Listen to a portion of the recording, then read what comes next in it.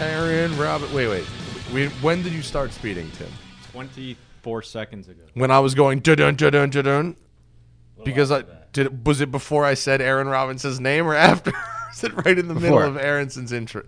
We have Aaron Robinson here. Aaron Robinson in the house of what is currently called Hagerty magazine, but that may change. Welcome, sir. Welcome. Thanks very much. I like your new beard. Thank you. It's a good look for you. You didn't notice, but you've clearly noticed. No, I wanted to save it until Tim said speeding. Oh, I appreciate that. You've done this show so many times. You don't realize that I'm completely antisocial until they start rolling the thing, and then I start talking because so are you, by the way. You just kind of sat there looking at a pen, and you're like, "So what's going on?" But now it's hard to. It's not pizzazz. Well, it's go time. Right. We're on the stage. Now we're on. It's hard to do, Zach Clapman can tell you, it's hard to do radio with your friends because while you're setting up and you come over and then you start talking about it, before you know it, you realize you have to say the same shit again 30 seconds later. We all learned this from Adam Carolla, right? Who'd be really He won't talk to you at all until then he would disappear. Yeah. Yes. Well, he had a reason. He would disappear, and this was because Aaron worked with us on the car show on Speed. He would disappear because he'd be writing a book in his fucking car.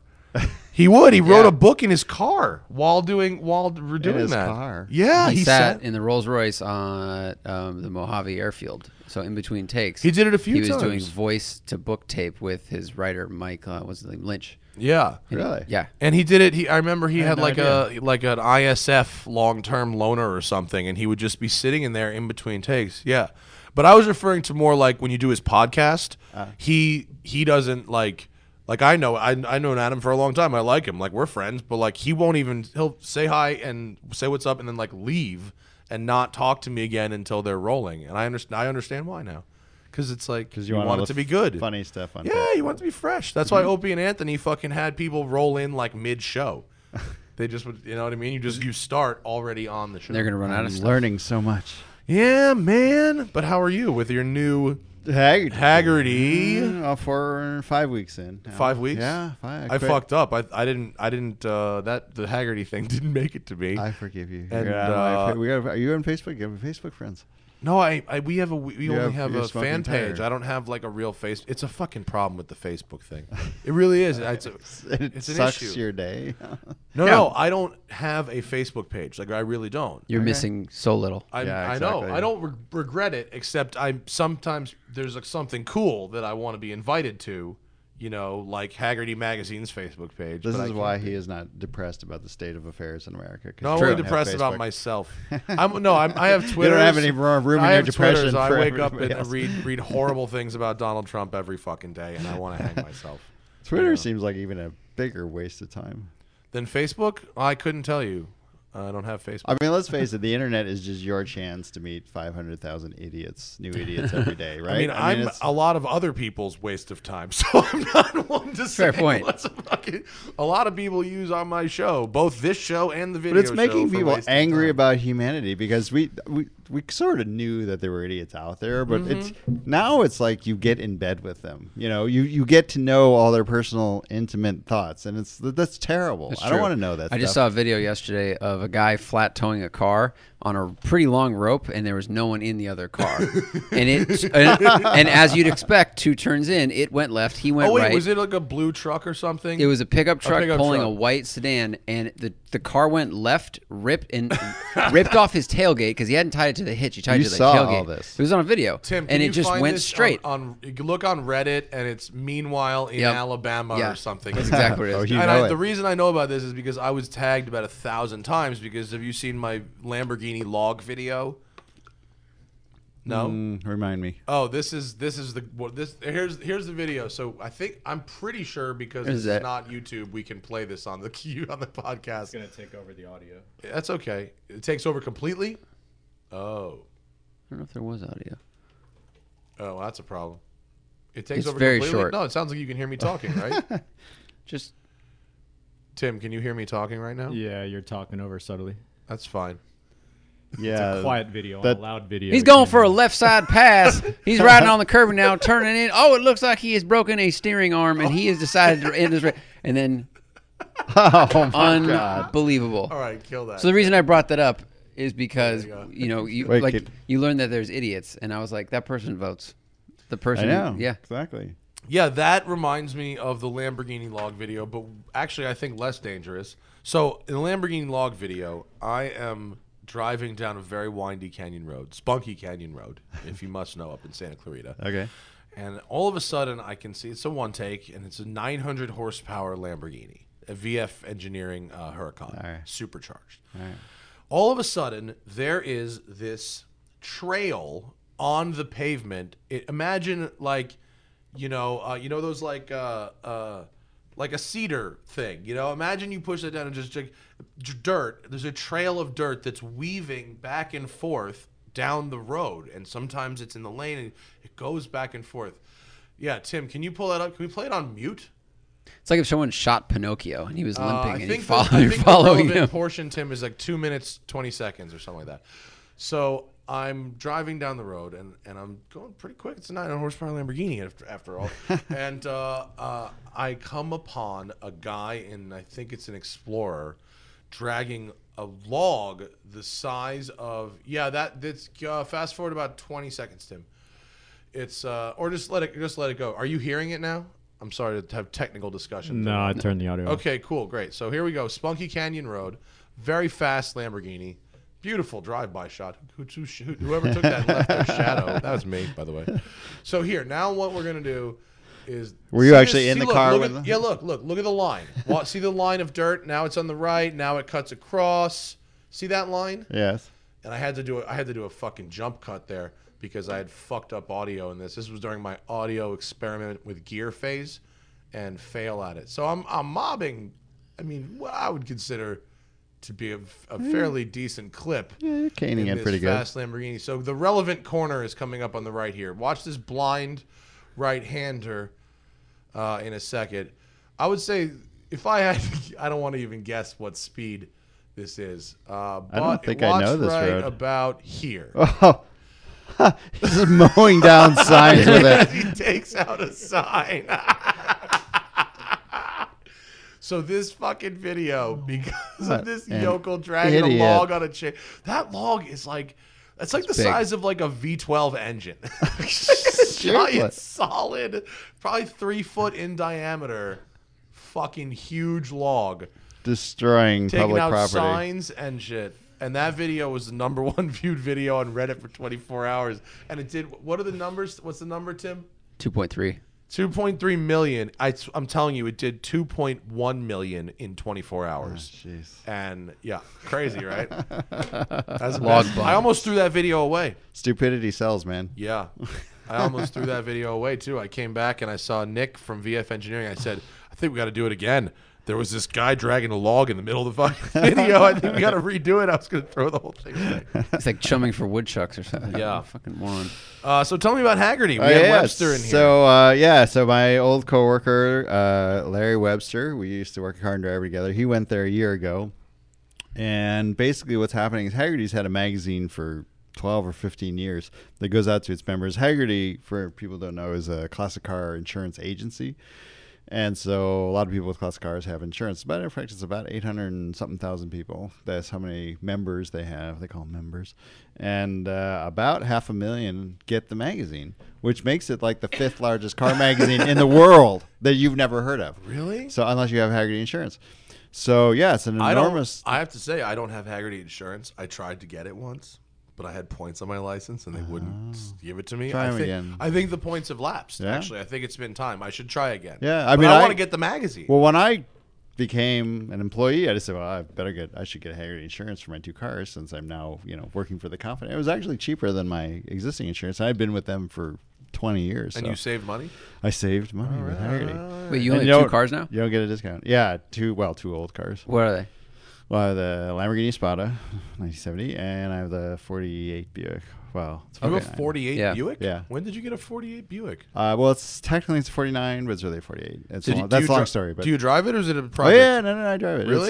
It's almost an original car. It's about 34,000 miles, and it's original paint, and it's had a little interior work, but not much. But it's basically a 2-door special sedanette, And those cars were known.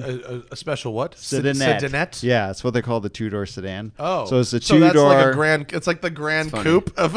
It's basically, yeah, right. Right. Can we get the a Cordoba of point it out on our 1940s Buicks. What's the closest? Put in 48 special Sedinette, and it'll probably, actually my car will probably come that happens a lot when we play the Google game. So, I would like to come before I retire from this game. I would like to come drive both of your cars if you anytime. Well, at the moment the Espada's down, it cracked an oil pipe. Oh no! Shocking. 40, is that 40 or 60? No, that's actually a Cadillac. Where's your Sedinette, son? Well, scroll. Oh my God! Right there. Well, that's the same car. Okay, good That's enough. not my Yeah. car, That's but- beautiful. You kidding me? I'm not kidding you. Oh, that's fucking great! Yeah. Wow. Yeah, the special was the cheap I Buick. think you might be able to scroll to the right on that photograph, Tim. It was One known. day we're gonna figure out what that alarm is. There was no what? Oh, you don't know what that is? Nope. No idea. It was kind of known for being bought by widows and preachers because it was the cheapest Buick you could get, and clearly you're not a family. In a family That is way, the cheapest Buick you in could get? 1948. And I got you a lot of Buick for Exactly. cheapest. That's a dope Buick. that's why the widows and the preachers bought it. And it was, it's for people who aren't in a family way. So, I mean, it's anyway, now they're It's the lonesome. It's the Buick lonesome. Yeah, that's exactly. Is that the Buick that, frustrated. The Buick kidless, even though the sales bump at the time was like padded rear seat for child safety, I was The like, Buick abstinence. because it wasn't actually solid sheet metal in the back. It was safer for children. But that's such a pretty car. Is that what type of transmission is that? that's Is it 3 on the tree. really? Yeah. Can I tell you, I've never driven a 3 on the tree before. Really? Never. It's fun. I'd Very love to. easy. I know it's the So same smooth. as Well, it's a same floor as- shift, just turn sideways. Just turn sideways. Yeah, right? exactly. I've just never done it before. I would love to try. Wow, if you I don't can't believe mind. you've never driven a It's column shift. just circumstance. How's your action on it? My friend's Valiant. It was like butter on a chopstick. It Oh, was so light and loose. Butter on a chopstick. I like that. Yeah. I mean, you see what I had a 38 Buick, which was a floor shift, and the shifter's about this long, and when you move it, it goes, it goes, and it's not terribly suave, but you can see like what a huge innovation it was to move the column shifter to move to a column shifter, because I mean literally the first owner of my car was a Mrs. Odessa Hensley, and I just think it was a perfect great name. It's a perfect name. And you should name that vehicle Odessa if you can handle the feminineness of naming your car. Well, I don't name my cars, but okay. And she bought it brand new December 4th, 1948 at Woods and Van Diver Motor Sales in Franklin, Indiana. And I know this because it's all on the warranty card, but you can just imagine her going up Main Street in Franklin, Indiana, with gloved hand, 3 fingers on the shifter. And it's, it's so light and relatively, for a car that has no power steering, no power brakes, no nothing. There's a giant steering wheel. Yeah, it's a giant pizza pie. wagon wheel steering The wheel. firmest thing I've gripped in years. So, widows and preachers. What but engine is in that? that's a 248 straight 8. Oh, it's probably nice then. Yeah. Right? Is it nice and smooth? Oh yeah, straight 8s are. It idles at 450 RPM.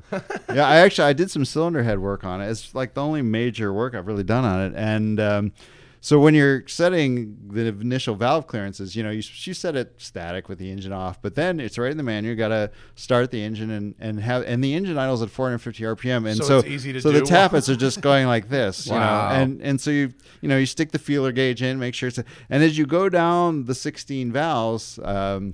It gets quieter and quieter and quieter. And I was talking about this with, of all people, Jay Leno once. He goes, yeah, isn't that amazing? It just gets so quiet as you're taking them. I'm like, you've done this before? He says, oh yeah. Yeah, of course he has. Are straight 8s quieter than straight 6s? Like, is the balance similar where, it's two No, if cylinders are the anything, a opposite? 6 is more naturally harmonically balanced. But a straight 8, especially, I mean, this is a car with basically a 3,000 RPM redline. I mean, so this car. Well, 3,500. So this car, the 3 on the tree is basically a 3-2-1 transmission. First gear is 3-1. Second gear is 2-1. Oh. First gear is 1-1. There's no overdrive. So, more or less. And then it's got a 410 rear end. So so it's so this thing's turning at 55 miles an hour. This thing's turning 3,500 RPM. so it's maxed out. Yeah, I mean, Whoa. it was made for a different era. I Yeah, mean, yeah. during World War II, the national speed limit was 35 miles an hour. Exactly nobody thought that was a big imposition. Yeah. Because it's like, that's all as fast as everybody drove anyway. That's the comfortable speed that car Yeah, goes. I mean, if you went on the highways of the war, and really a 48 Buick is really a 42 Buick, because they took a little time off, didn't they? To well, build some, in 42 Buick came out with all new styling that was based on the Buick Y Job, which was the 38. It was the industry's first concept car, and it was a beautiful Harley Earl design. And the 42 Buicks were the production version of the Y Job. Well, they launched this great new styling, and then the war came. So they stuck everything into barns and built tanks and aircraft engines, and then when the war was over, they just reloaded the stamping dies and made brand new 1946 42 Buicks. It's a good thing there was no comment section back then, because people would have bitched there was no new cars for like 5 years. Well, they were so desperate to get a car, they didn't care. As a matter of fact, the Special that's actually one of the rarest post-war Buicks, because what happened after the war, the Special was the cheap Buick. There was the Special, the Super, the Roadmaster, and the Special was the cheapest Buick. Well, after the war, people buy anything. I mean, they would buy literally anything. So Buick was constrained on the number of cars they could build because they had wartime, post-war shortages of raw materials. They were still grinding up B-17s and everything to turn back into cars. So Buick figured, well, heck, if people buy anything and we can only make so many cars, we're going to make more expensive cars. Yeah. Exactly, they make more money, and so they built. That's basically Ford and GM right now with pickup trucks, right? Exactly, Pretty much. And a $50,000. We're going to sell you, $60,000 pickup truck. Anyway, that's actually a rare car, and so Odessa must have known what she was after when she went into Woods and Van Diver Motor Sales. Was the body style the same no matter the trim, or is that that body style was the cheapest one? Well, so back then, we complain about how similar GM cars are division to division, nowadays, but it's nothing compared. Back then, that body, basically, except for the outer fenders, was shared with every single division except Cadillac. Pontiac had a two-door Cincinnati, exact same body. Chevy had a two-door Cincinnati, exact same body. The hood stampings were slightly different, and then the outer fenders were slightly different. Everything else was pretty much the same. Interior trim, of course, was different. I love how that car looks, man. I got. What color is yours? Mine's black. And that's actually there were two wheelbases too. So Buick actually built two wheelbases. SWB? Yeah, so is that a SWB or LWB? So that's an SW. That's a short wheelbase. The long wheelbase, Cadillac had the long wheelbase, Oldsmobile and Pontiac and Buick, but Chevy didn't. So it's a weird. I think that the proportions of that are just about right. Short overhang, which is rare for that time. And are you going to Pebble Beach that? I've driven it. Well, it's not really. You got a trailer I've driven to it twice. Pebble Beach. No, I've driven it to Pebble Beach twice. Have you? Oh yeah. And you drive up. Fucking 14 hours. it takes a while. Well, it's like now you know why. Like Grandpa was exhausted driving on bias ply tires. 100% know what you mean. I've sat in traffic in my Mustang for like 3 hours. I know exactly what you're talking about. There's not even traffic. It's just like you're kind of fighting this thing, and mine drives pretty well, but still you're bias ply tires, and you're on these rural roads, and you're kind of working the thing, and of course there's no air conditioning, so you have all the wings open in the wind and everything. And it's about 10 hours to get up there. Yeah. I say you were just flat out laid out. I mean, really. Is there other than swapping an engine, can you do like a final drive or something, or a 4-speed in these to make them a little more streetable? It's a lot of surgery because these have what's called a torque tube. And so the connection, and most people they may have heard the term, but they don't really know what it is. The connection between the axle and the transmission's a rigid tube. Right? In most cars, there's like a U-joint, and then there's a spinning shaft, and then there's another U-joint down by the differential, and so the shaft just kind of floats between the two. Well, not in a Buick, and most cars of this age had torque tubes, and the reason was because it was a way to locate the axle, because if you didn't have, for example, the Buick has coil springs, which was quite an innovation back then. Everything else had but even if they had leaf springs, it was a way to rigidly fix the axle to the transmission. So it's really for like keeping the axle in place. And so what it is like, if you imagine on the back of the transmission, you have like, imagine a B-17 turret, and you've got like a gun sticking out, and then this ball that spins in a ring. Yeah. That's what's on the back of the Buick's transmission. The U-joint is actually inside the transmission. Then there's this turret, this like ball turret with a yoke sticking out of it, and then the tube literally bolts to that ball, and then the whole thing just floats, and then the shaft itself goes into the yoke. So that's what turns it. So you can't upgrade one component of this. That's the point. It's like it'd be a lot of machine work. And by the way, that giant ball, it turns. There's a seal that keeps all the transmission oil in. There's a big rubber seal that and this ball turns in that seal, and that seal is like a $3 part. But when it fails, and it does fail eventually, you have to remove the whole rear axle. You have to displace unbolt the torque tube and remove the whole rear axle backwards just to replace this frickin' $3 seal. Yeah, that's the joys of torque. Joys of ownership. Reason they don't make them like that anymore. Yeah. No, but it's so. I mean, look, in the land of collector cars, that style of car right now, if you wanted one, is pretty cheap. Yours is special, okay? Well, but unless you have some super, super rare something or other, if you wanted a pretty cool car from the 40s, they cost nothing. 40s cars are not zooming in value. 50s cars are not zooming in value. I really like 60s American cars are not. There's a Buick from the 50s that is it? I want to say Wildcat, but it's not. That would have been the 60s. That would have been the 60s. Well, God the damn. Riviera is the famous. I mean, you the want 53 an oddball? Riviera. There's a movie called Bowfinger. Yes. Do you remember the movie? I'd never seen it before, and I was watching it on Netflix a little while ago. Do you remember the Buick they steal in through. that car? No. There's a red Buick that is driven by the producer, which I think is Robert Downey Jr. Pre-Coke Tim, or do you know post-Coke? this one? Bowfinger Buick. There, it's probably there. They steal this guy's car. Yeah, that's it. What's that? That's a 53 Riv, I think. That Buick. Yes, I remember that scene. That's not a great picture. Any chance we could find a better image than that? She's like a 53 Buick that Roadmaster. Buick is beautiful, and they imply in the movie it's super rare, but I don't really recall if is that actually a super rare Buick. Screen grab. My Buickness goes from 38 to 49. After that, they got kind of lumpy. And GM styling for most of the 50s. I become a Mopar man in the late 50s. Okay. 57, 58 forward look cars. I had a 58 DeSoto. They're the most beautiful. If I was going to go 50s 50s, I cars. think the Continentals are really where it's at for me. Well, that's 60s. Is You that mean 60s? The square, no, not the suicide. JFK No, not the suicide door Contis. The ones that were not. Oh, you want a Lincoln. Mark II? A Continental Mark II. Yeah. I'm about that. Fifth wheel in the Those back. are really cheap. Tim, give me a picture of a Continental Mark II. Those are really cheap. Are they real? Oh, are yeah, they? nobody wants them. I don't know why. What? Even though they're beautiful. Don't tell me. Yeah, shit I mean, like you can that. buy like a really nice one for about 35 grand. Fuck off. Oh no, not after this podcast. Let me tell you. Look at that. Yeah, I have to say I'm not a huge Ford styling fan, but Lincoln had a couple of cars. The Zephyr. Yeah. 57, 58, basically the car that became the Batmobile. Yeah. That is a beautiful car. Give me a good front angle. Look at that. I mean, that is a pretty fucking car. Yeah. I like this. I like the profile William shape. It's William like the Clay first- Ford's one contribution to the Ford.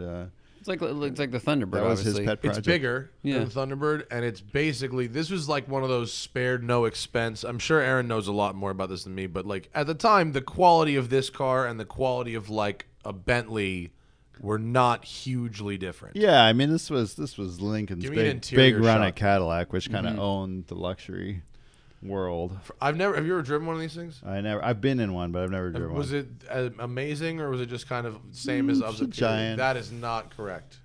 Yeah, That is not. that's the a little correct later. interior. That's a '69 Conti. No, No, that's even later. Holy, look at the paneling. Wait, Yeah, there you go. no. Macassar Wow, wood the trim. paneling's amazing. What the fuck is up with these interiors that are like a- not from the 50s? Italian house in the '70s. We need a 50s interior. That is it. That's the correct interior. No, I don't No? think so. I think it Says is. 56 Mark II. Is it? Yeah, I think it Those is. toggles are awesome. Yeah, the toggles. That car had round gauges? I thought so. Okay. You want to go dig more. If you want to find That does not look right, but I. All right. You know, it 56 could be. Mark II allegedly. Allegedly. Okay. Allegedly. All right. All Well, right. allegedly. If it's on the internet, it must be right. I'm glad they're the only thing keeping me from buying one at this point. Oh, that could be it. Is that it? That looks It's a cool steering wheel. Lincoln Premier. No. Or Lincoln Premier. That's what I was thinking. Not the Zephyr. They're big. They're big as fuck, and I got nowhere to keep them. But goddamn it. Yeah, I know that's the problem too. I'm kind of shopping. I kind of want my DeSoto back, something like it, but yeah, I need space for a 19-foot long car, which I'm a little short on at the moment. Old cars are gigantic. Like, all Well, of them. especially old cars in the late 50s. I mean, they're just They're seriously the gigantic. Interior space to overall length ratio is just Exactly. And the only thing that's worse is like what is it, the 70, like a 78 Continental, 76. What year is the huge like Yeah, it'd like be the Uncle Buck car? But well, Yeah. 76, 77 was like when everybody did the big slim down. So it was Yeah. like all the 73s, 74s. You know, like the that one. Yeah. That's pulled out. And those cars are like almost 6,000 pounds too. They were. There's not some only guy who's big, got one of these things. They were really heavy. You see the Boost Brothers? They put on Instagram today. They just bought a new thing. They bought like an 88 whatever, and they were like, what should we do with this? And I was like, you should have a music festival in the hood. Yeah. Because the hood is humongous. They bought like an 88 town car and 86 town car. It's so big. But those things from the 70s, I mean, like people think my Buick's heavy, 48 Buick, 49 Buick, whatever. It's not. It's 3,600 pounds. That was the shipping weight. It's 3,600. It's basically a steel balloon. Yeah. I mean, there's just nothing in it. Yeah. But by the time they got to that era, they were really heavy. I just drove. Corbin Goodwin. He's a friend of ours who's he built that crazy RX-7 thing that I made the video of. Yeah. He built a Rolls Royce. He built a '78 Rolls Royce with a big turbo on the 6 3/4. Okay. Intercooled. There it is. 6 3/4. There it is. Pull that up from Instagram. And there's a roadkill car. Yeah, it really is, and it's a manual gearbox.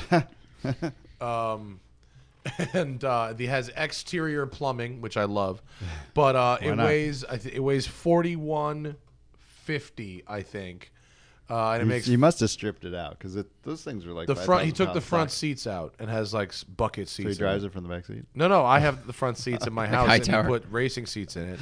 It has a manual gearbox and good suspension tuning. Look, and it 400 horsepower at the wheels. It's actually quite fast. Cool, man. It's pretty fucking cool. He's writing for Moto IQ now too. Oh, for really? a short plug, yeah. Oh, neat. So go look at Good that. for Corbin. So anyway, anybody who's getting Hagerty magazine, we are completely rebooting it. It's going to look like Architectural Digest. I saw Really? mock-ups to the next issue, and it lands on your desk with a solid thud. And it's gonna look like really heavy Architectural Digest? stock paper. It's big square cut. Yeah, it's a total. People won't cool. recognize it. Cool. A total revamp of the magazine. Are you doing editorial pieces in it as well? Oh or is yeah, it- yeah. Well, So what kind of 90 stuff are you pages writing of about? editorial. Really? Wow. Yeah. What kind of stuff are you writing about? What can I talk about? We have a super big story that I can't talk about. Wait, when is this? When is the issue coming? Do you know? It's going to be, everybody's going to have it in their hands by late November. Late. Oh, so okay. Yeah, so it's a little ways off. So but we can't hold this podcast for 4 months. But I'll so- come back and talk Okay, about cool. We have a huge story I can't talk about. Huge story. You'll people. like it. You'll be pretty stoked. All right, well, Aaron's give me, best give me pickup line. non-specifics. Can you get the magazine if you don't have insurance? Not yet, Okay, not yet. but there's talk. So, Could be it's like an expensive magazine. well, Almost as expensive as Porsche's the 000 magazine. Right? Well, it's sold as an upgrade, so it's like $30 a year. You get that in roadside in addition to your insurance. So a lot of people get it. you I can mean, read the magazine more while than you five- wait for your fucking tow right, truck. exactly. More than 500,000 of the 800,000 customers get the magazine. So it's a big percentage of the people opt to spend the extra $30. But so if they put it on the newsstand, it might limit the inclination to that. I mean, the whole point of the magazine, the website, and stuff is to get people excited about Hagerty, obviously, to come and join. And so they.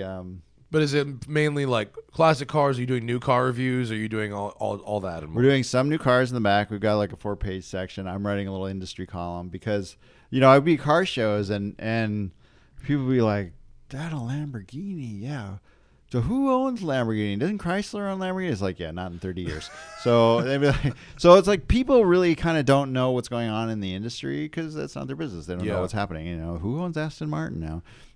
So I pitched a kind of an industry column in the back, which I'll be writing, and just about kind of like what's going on, and obviously oriented towards people who are interested in classic and special interest cars and specialty makes and stuff. But it'll be kind of to keep people in touch with what's happening with the industry now. I mean, for example, Jaguar just announced, was it yesterday, the day before, that henceforth they will produce electric vehicles. Yeah. So that was a big, Ian Callum made this, Boy, I rather can't bold wait. statement. Says, I may have designed the last internal combustion engine car for Jaguar. So we'll see. But Yeah. did you see the electric E-Type they had? I did. And you know what? Like, I think it's a neat idea, I guess, but I drove an electric Beetle, EV West down in San Diego. Great, good guys. I drove their electric Beetle, which was super cool because it was fast, actually. Yeah. It had like really good air conditioning. It was You're not AC. going to complain about the clatter of the flat No, four but air yeah, cooled. there's the pic. No, engine the being classic gone. Jag, Tim. That one, yeah. there you go. It's called an E-Type Zero, and they have taken an actual E-Type and put a Probably electric weighs drivetrain in it. less than the powertrain in a E-Type Jag weighs 805 pounds. Fuck off. Wow. And Engine and transmission. Iron 6-cylinder. And an iron transmission case. I pulled the engine out of 805 pounds. my Pontiac once, and the limit of the cherry picker was like 700. And if I pushed the engine like 2 inches, it started to whole thing lift would the go back over. wheels. Ooh, yeah. Yeah, my Buick Straight almost took me over once with a cherry picker. I weighed the Lambo engine once. That was 570 pounds. I mean, I think, look, if it's kind of neat, I think, but isn't a big portion of that of the Jag anyway? Electrifying Sound. classic cars seems supremely ridiculous. I mean, because why bother? They don't get driven that much. Yeah. I think it depends you're on the not doing car. the world a huge favor. I No. mean, I guess if you want to drive one every day, maybe. If Like you the wanted- Beetle, I think the Beetle is super slow, and it sounds like meh and whatever. So if you can electrify it and give it some And it torque and stinks, probably some too. quality, it stinks too. Like if you can enjoy it more often, that's fine. Yo, like but this if guy, it's like, essential to commuted the in engine, San Diego, he had like a 5-mile commute in San Diego. Like, Yeah. that's a great vehicle for that. totally. Yeah. But like, what's the market for an electric E-Type? Honestly, Less than for London. a gas party type. less than for one of those lightweights, Yeah, right? Maybe. Exactly. I mean, I saw a guy with an electric MGB once. I was like, all right, that's kind of cool. Because that car's not worth Yeah. anything. It was a rubber bumper MGB. And the conversion was beautiful. I mean, the quality of the conversion was excellent. And Some of these guys do a really good job. Yeah. The electric DeLorean that we drove at in Texas. Yeah, oh, yeah, I GMC forgot. built an electric Yeah. DeLorean, which I heard is at Google's headquarters now. I think Oh, really? Google bought it to display. Okay. That makes but sense. it drove really nice. Actually, it was the DeLorean experience was uniquely complimentary to an electric powertrain. And I mean, for some of these cars, it's going to be an improvement, over what Huge. was The Beetle was a massive improvement. And the DeLorean wasn't exactly a ball of fire. No. Isn't No. Icon putting Tesla packs into derelicts now? Apparently, they have at least one Tesla-powered derelict that Wow. they're doing. Yeah, John Ward. that's a serious job. This fucking guy, man. I love John Ward. Those guys that's really Santa's workshop up there. They're keeping busy. They're not afraid of anything. You see the watch? No, they're not. No, he's See on it? watch now. Google Watch is Icon cool. Doozy watch. Singer came out with their watch, Oh, yeah. and not to be left behind. Wait, I think. I was at the That's- Singer it's not party that. at Pebble Beach. Go to Icon's Instagram, Icon 4x4. Singer came out with the watch, Right. And did you see it? No, It's badass. I did see it. Oh, yeah, I was at the It's Singer got party. the dials in, Yeah, dials yeah. in, dials. Yeah, so that's the Icon watch. So this is a really neat really one. cool. John Ward is obsessed with these things, and God, they've got a fucking name. So I can't remember the name of this watch. So the jump hour. It's called a jump hour. So the hours don't move smoothly. It jumps every hour. So it just goes Dick, to the next dick, number. Yeah, and that's like the thing. I Okay. think this watch is I'm taking- $11,500. I'm taking it that it's 5:30 at the time that It is photo was taken. 530 Okay. or 529 in that picture. It's a really cool idea, especially with vintage gauges from 30s, 40s, 50s, like the old, almost like radio dials they used to have, or like vacuum tubes and stuff, Yeah. and just having that on a watch is pretty Pull rad. up the Singer Hey, watch. P1800. Well, is he making his own movement? Because that is all That kinds is of crazy. That is a expensive. custom movement. Okay, Yes. yeah. He isn't personally He isn't making making it. There's it, the but- back. Yeah, pull up the back. It is a unique movement. That it's very pretty display back. Yeah, look at that. That is with the gecko in there. I'm always Doozy watch. I'm always amazed that he can find customers for the stuff because it's Holy like is he. you can buy a Land Cruiser for $8,000, or you Yeah. can pay him $200,000. Bro, you know to buy a all them Land Land Cruisers in his lot. He's got like 40 Land Cruisers out there. They're all bought. They're know. all pre-orders. He's killing it. Crazy. Timmy, pull up the Singer watch real quick. I mean, just I to was show like them at the what it's Singer like. party at Pebble Beach, and I'm going, okay, I could have one of these, These or a motherfuckers- brand new Ferrari 812. I mean, that's what they cost. Yeah. know. Everyone says that's it. So the Singer watch is a really, really neat piece. So It's too many. there's too a many lot things for going me. on with this. There's Now, a lot this going watch on. is a custom movement as well. This watch is I think 40,000 or 45,000, and those dials move concentrically around, which is Wow. so. All wait, right. what? So right now it looks like it is. Wait, It's all four of us are going to stare at it until we figure out what time it's telling I don't us. even fucking know what time it is. It looks like it's 10. It's so the outer ring is the hours. Is it 10:44? 10. 440. No, it's 10. If you want to know what time it is, I buy a think. Casio. I don't know. I think it's 1040. No, it's 10. I think it's 1010. It I might think be the orange 10-120. line at the bottom, it's 1010. See, the outer ring is hours, and the second ring in is minutes, gotcha. and then the inside, the entire inside assembly is a dual zone chronograph, I believe. So it can time two things at once. Fucking badass looking, right? I mean, $40,000 it better. I mean, but it's a little busy for me, but it's impressive engineering. it's just I'll it's say a that. neat little piece of hardware. Yeah. Yeah. And look, let's put yourself in the shoes, bro, of the guy who's about to drop True. $600 on a car. Wouldn't you get a watch with the matching leather band? Well, it's like the 918. It was like, oh, would you like the additional Porsche Turbo S? 911 You want to just check that box? That was just an option code. Yeah, I would It like was, this yeah. car. Yeah. While I'm waiting for my. And you know what the take rate was, Aaron Robinson, for the extra car? What was it? You know this? Yeah. What was it? 100%. 100. Really? 100%. Was it really? Yes, it was 100% take rate.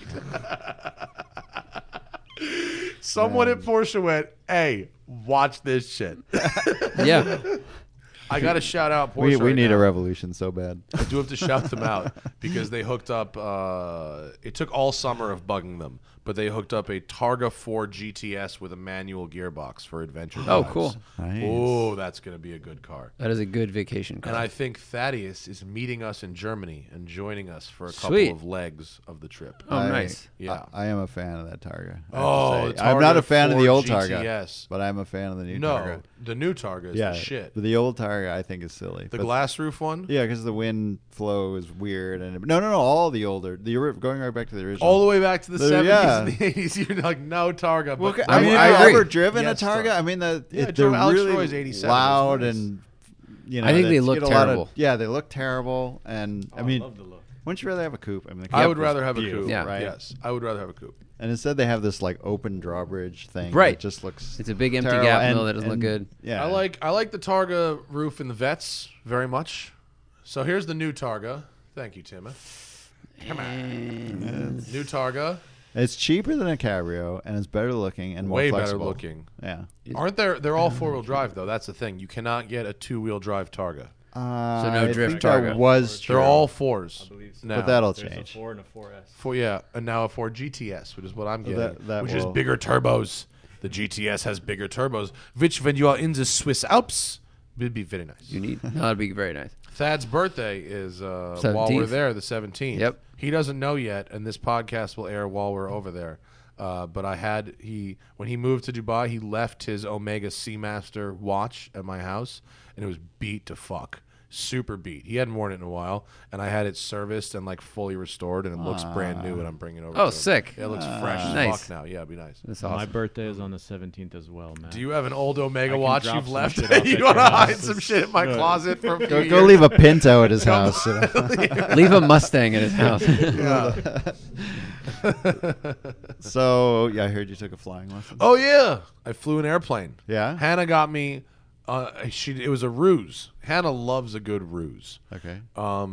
She led me down this path that we were having brunch with her friends. Which We're gonna have a would've threesome with a girl. would've Just been kidding. fun, right? We were gonna have. That was brunch. the last one. We were gonna have brunch and brunch. Quickly she. We know what veered towards brunch is. The, You don't have to the explain. No, brunch is usually Thought a that's where this was bagel and going. lox. Yeah, that's exactly where it's going. Combination of breakfast Anyways, and- surprise flying lesson. So it was Jesus. What was the plane? You probably know the plane better than me. Go back to my Instagram, low wing Tim. or high wing? Low wing. Okay. Cherokee probably. Probably. I think that sounds So Piper- right. Piper Piper product. with no fucking air conditioning. Yeah. It was the really hot day too. There it is. It's that plane. Which of the last 40 really hot It was days? are yeah. you A talking couple about? days ago, it was really hot. I had a really nice aircraft instructor named Hunter. Nice. Who was young. He was like 23. Yeah. I was Future like, airline pilot. how long you been flying for? He said, since he was 13. I was like, all right, you're the boss, sir. Yeah. And you go through all the checks, 20 minutes or so of checks, Yeah. test the fuel, all that Yeah. shit.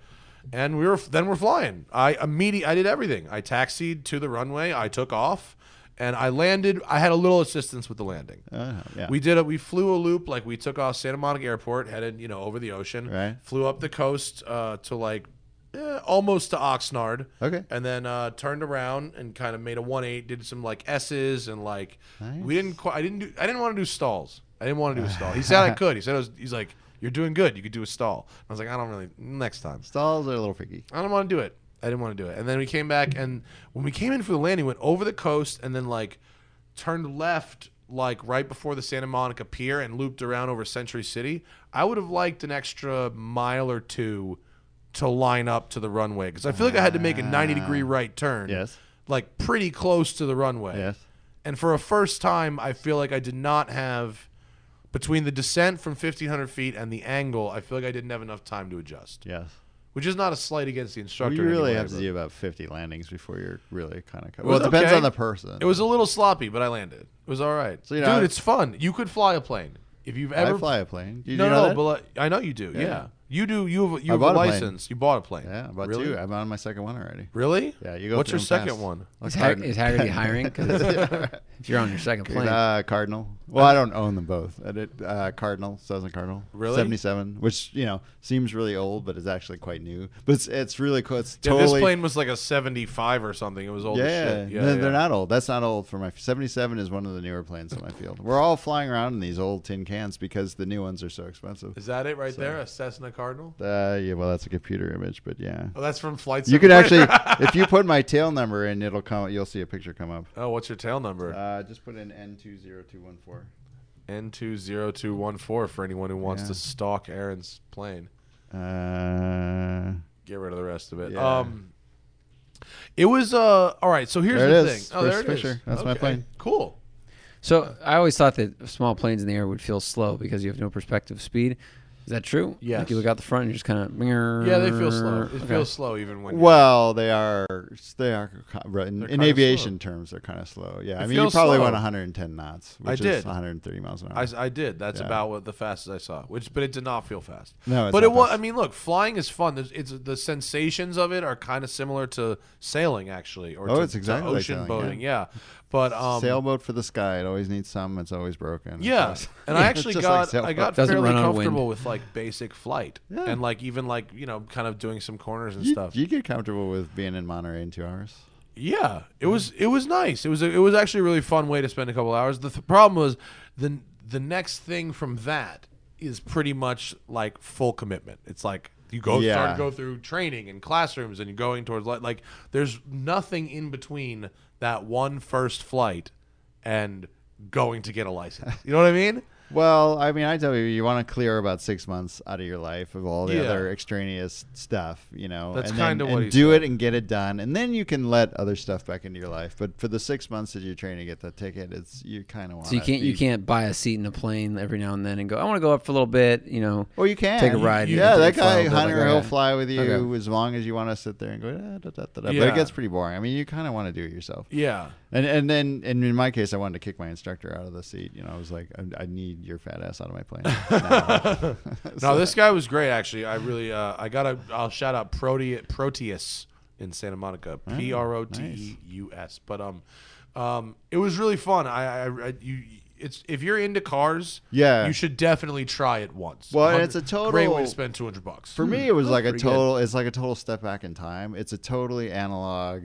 Even though we have little computers and stuff, it's a totally analog thing. It's Yeah. like it's really unlike. This lever moves a Yeah, cable, exactly. which moves the flap. Right, like, exactly. It's And really. you've got this flat floor, basically a giant Beetle engine out there, air cooled, flat, and you're adjusting the mixture on it like it's a Model really T. is like a Beetle engine. Oh yeah, it's very similar. Mine's a 260 cubic inch Beetle engine, something Yeah. like that. So it's it's just a giant, and everything's just so old school, and the test, all the learning and the test. I mean, even the FAA probably hasn't updated the test in 30 years. I mean, the questions on GPS are so crude and rudimentary, even though we all fly GPS now. Well, the GPS that he was using in this plane felt crude and rudimentary, although he insisted it was brand new. yeah, well, Which does aviation GPS just look weird and ghetto as opposed to like a Well, it kind of it's depends. not like a car GPS, but Well, there's a lot of people buy Garmin stuff, which I think looks old fashioned. I actually fly. I'm what we call an iPad flyer. Oh yeah. Yeah. So I use a program called ForeFlight, which runs on Apple stuff, and so I actually I bought an iPhone, like a refurbished iPhone on eBay. I don't connect it to the cell network or anything. It's just my plain phone, and it's a 6S Plus 5.5-inch screen, and it mounts right to my yoke. And it gives me the moving map, so I know where I am on the moving aviation map. Plus, it gives me traffic from. We have this thing called ADSB, and I can get into a whole long explanation about how the old air traffic system is changing in America and going from radar to GPS. But I won't do that. But anyway, point is, I have me on the map, and then I have all the planes around me, which in this crowded airspace is important. Very nice to have. Oh, I mean, good. since I've been training, we've had 2 collisions out there off the Palos Verdes. Really? Yeah. Really? So Harrison Ford and no, that wasn't a collision. He just landed on the wrong. He landed Again. on a taxiway. No, we had And a golf course. Satavia run into a Bonanza. 3 people killed, and we had another one. There was another one too. I'm good on that shit. So it helps to know when there's people around you. yeah. It's a crowded airspace. It was definitely a cool thing to do. Anyone who does it and enjoys it, and like I could really see how I could have, if I wanted to, I could become you in terms of this. If you're into the new spending money now, then right. But the nuance of the numbers and the radios and there's shit to do and and it's fun. But you gotta, like you said, you gotta commit. You gotta commit. I mean, the thing also the test. The test is like I tell people, it's like, you know what dressage is with horses. My sister does that. Not a sport. Okay. Yeah. Not a sport. Yeah, so you make the horse do like walk sideways and do backwards and do funny things that horses never do, and the whole thing is to show your mastery over the horse, right? It's got nothing to do with the horse racing or jumping or what horses do in the wild. It's just totally artificial, made up crap that you make the horse do just to prove that you're a master of the horse. Well, that's what the FAA flying test is basically. You have an examiner sit there in the right seat while you're flying the test, and you do all of the stuff that you'll never do ever again. You do 360-degree steep turn. You have to roll out plus or minus 10 degrees from your original heading, plus or minus 100 feet of your original altitude. You're never going to do this in flying, but they do it so that you demonstrate your mastery of the plane. Basically, the 6 months you're going to spend getting a pilot's license, as far as the FAA is concerned, they're just trying to get you to learn enough so you don't kill yourself in the first 10 minutes. 20 minutes, you're on your own. But to 10 minutes, they said, listen, we trained you enough. You're not going to kill yourself in the first 10 minutes. Go and learn how to be a pilot on your own. Wow. And that's really, I mean, the minute you get your pilot's license, that's kind of like when you really start learning. Because then you fly to airports you've never been to, and what do I do here, and what's the procedure, and the whole idea of like I'm going to take my plane and I'm going to fly to whatever Sedona. It's like that's unfathomable when you're learning, and then one day you're like, okay, I'm gonna fly the plane to Sedona, and then you just kind of what do I do? Yeah, that was. I mean, it was sort of similar. I when we went to Thailand, it was like, holy shit, I'm going to sail this boat in an ocean I've never fucking been in to a place I've never been there. Fortunately, our charter company made it pretty easy for us.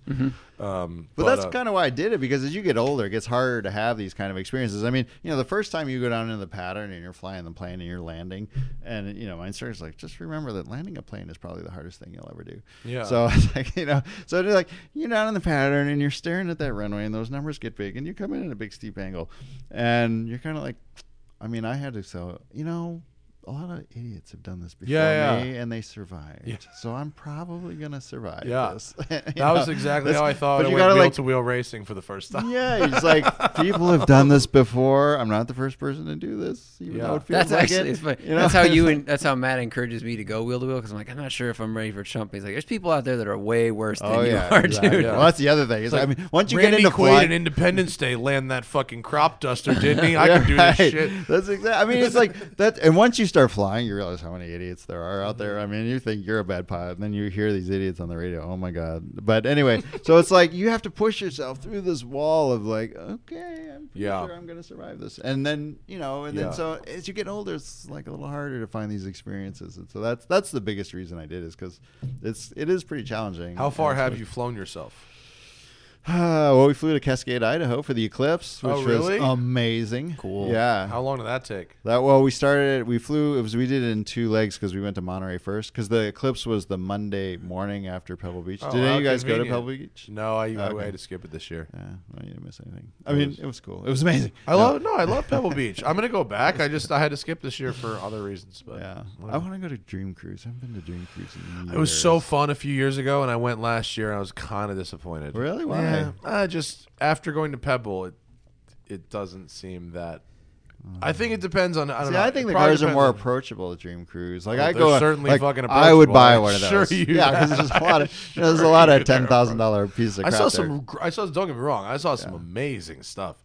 Have you ever seen like a 70-year-old white dude and his wife in an Impala on hydraulics? I mean, No. it was. Not a lot of those in LA. I was stunned. And it was amazing. It was beautiful. Yeah, no, you see crazy shit. It is fun. Dream Cruise is fun, but God, Pebble really desensitizes you if you're there. Yeah, well, the thing about Pebble is there is stuff there that you can't see anywhere because the pulling power of that one Sunday morning is just I mean all those Well, GT40s now they keep lined adding up. activities, so it's just all the more reason for these people to go. It's too much now though. It's kind of I think we've passed peak Pebble. Have we? Well, I was thinking that as I was walking around Concorso, which I go every year, and Concorso was a bit thinned out this year, and I was like. And I mean, the Ferrari Club went off and did their own thing on Saturday. What did the Ferrari Club do? I don't know. They had some people were like, yeah, there aren't as many Ferraris because the Ferrari Club went off and did their own thing. I'm like, on Saturday is the Concorso. Why aren't they here? And a lot of it is people got pissed off. I mean, lost its luster. Well, okay, so it's $125 to park your car and $175 to walk in the door. Now, most car shows, they either charge the guy who brings his car or they charge the people. Oh, that's both? It's both? Oh, yeah, they charge you both. Fuck off. Well, yeah, that's crazy. But that's standard. It's like all of that. Is it like the Quail where there's like open oyster bar too? No. Really? Concorso It's Italiano. $175 allows you to walk into the show. Oh, that's stupid. And then I wouldn't go either. The Quail, at least for your $400, you're getting those champagne and oysters. $500. Is it $5? Yeah. Well, 2 years ago when I paid it was. They're $4. charging for Dawn Patrol now. So, I'm sorry? So if you buy a regular concourse ticket, I think it's like They charge you extra for Dawn Patrol? So they charge $380 for the regular ticket. It's $750 if you want the Dawn Patrol ticket. I am not kidding you. You may be right. We may be past peak Pebble. That's what I Or think. it's just further proof there's too many goddamn rich people in this country. Well, I mean, I would every year I'd go to Pebble and like it'd be a little bit more expensive, a little bit more expensive. You go around like I want the kind of job where you just keep charging more and more people show up because that was Pebble Beach for years. I mean, they just kept charging, raising the prices, and more people would come. Yeah, it was a total inverse of economic theory: raise the price, the demand drops. No, raises the price, and the demand only got higher. Well, what they didn't count on is people's like. Competitiveness to outspend each other and some of this shit. I guess. Yes, it is. But the viability of those events are not the super rich guys at the top. It's all the other people that show up. But what's the capacity of Pebble? Like how many, what's max capacity for attendees? Because if it's 10,000 people, then there's that many. Right. So if it's less than that, the number of people in the world that love cars, it's even just in the continental U.S. that are willing to go once. Is probably 7 figures, so you can milk that teat for years and years and years at whatever price you want. It seems like when I've been there, it seems pretty full. It seems but how many of those people have actually paid for their tickets? Because they sell out all of those suites, which get a certain number of tickets. The whole Peter Hay Hill. Remember when the Peter Hay Hill used to have like old cars that were in the auctions and just like cool stuff? What's the Peter Hay? That's the golfing hill up on when you walk. From like where the RM auctions and stuff. Oh, You used to walk all that grass and then down the hill into the lodge. Okay. And that all used to be like just full of cars that were in the auctions and stuff and cool cars you could look at. Now it's all auto industry. It's all car company stamps, which they're charging mega huge bucks for. So they're making all the money off of those displays and off the auctions and off all the suites that they sell. And all of those people are getting tickets as part of their thing. So you walk into the show and you're like, how many people actually? I mean, you really got to search to find somebody who's actually paid for a ticket. That's a good point. In that show, and I don't think they care. I don't think that they care that not that many people because they've made so much money off the corporate displays and everything. Yeah. So I know a few tuner shops that are learning the value of they're like not. I don't want to like say names or anything, but they're not really. Building customer cars anymore because there's a lot because they can pull $300,000 out of a brand to build a SEMA car. Right. You know what I mean? They Right. build 3, 4, 5 SEMA cars a year. That's their whole year. Right. Done. Done. Boom. Close the door. You know, Well, and then you get hashtag branding. And But then that's, I mean, that's like all of the. That's my other problem with Pebble Beach is like it's all become this kind of big, giant flea market for wealthy people because, you know, if you go to the Quail, it's like okay, you have all this money to come into the Quail, and it's kind of an okay car show. I mean, really, there's nothing at the Quail, at least in my opinion, the last 2 years going where that you can't see. Elsewhere Quail- on that peninsula that weekend. I mean, That's a lot true. of those cars are in the auctions later that weekend. That's you know, true. in the Quail. Yeah. And so you kind of But walk the in and, champagne and the oysters car are show's very good. okay. I'm telling you and they are. It's not and $400 there's all good. this food and there's people selling helicopters and yachts and you know all this Yeah. very expensive the stuff. yacht stand. Actually, I got a good chuckle at the yacht stand. Honestly, where they have the models of the I yachts. know. You know, and they've got 4 or 5 of these things. Each of those models has got to be like fucking $10,000 from those things. I took a picture of one model and posted to Facebook. I was like, if this thing's radio controlled, it's my favorite thing here.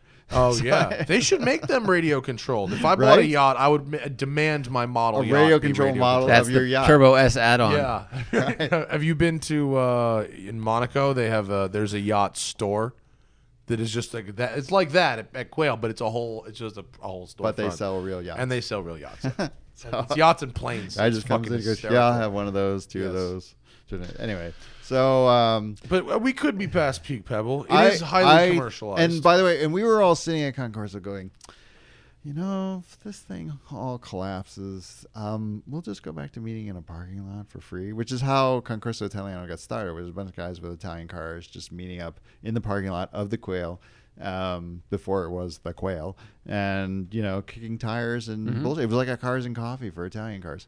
Which is how the Legends of Autobahn got going, and you know some of these other little side shows, Lemons, to a certain Concord to extent. Lemons. Yeah, I mean those are kind of what Pebble Beach Yeah. used to be for a lot of these, you know. Well, everyone shows. goes, was it Casa Bonita? Like that's one of the better shows there because it's open. You just Right. hang out, talk what to you. it's It feels called? relaxed. Isn't that the Mexican restaurant in Carmel? Yeah, exactly. You There's know, like a and million cars there. Yeah, There's a ton of cars there, and you might not see the Sterling Moss this and this and this, but you're gonna see a lot of cool stuff and a wider array of stuff, and it just feels more fun. but see, I think that that's all part of this bigger generational shift. Like you know, the older car guys, they're used to joining clubs. They're used to going to like formal car shows. You pay your $35, Yeah. fill out the form, show up at 8 a.m. You can't leave till 3 o'clock, and we give the awards away.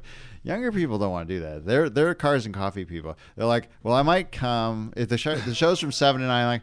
I'm like, maybe I'll come. Yeah. Maybe I won't. Nobody cares if you come or you don't come. Whatever. And of course, when nobody cares if you come, then everybody comes. Right. Which is why all these cars and coffees get overwhelmed here. But it's like all these people show up.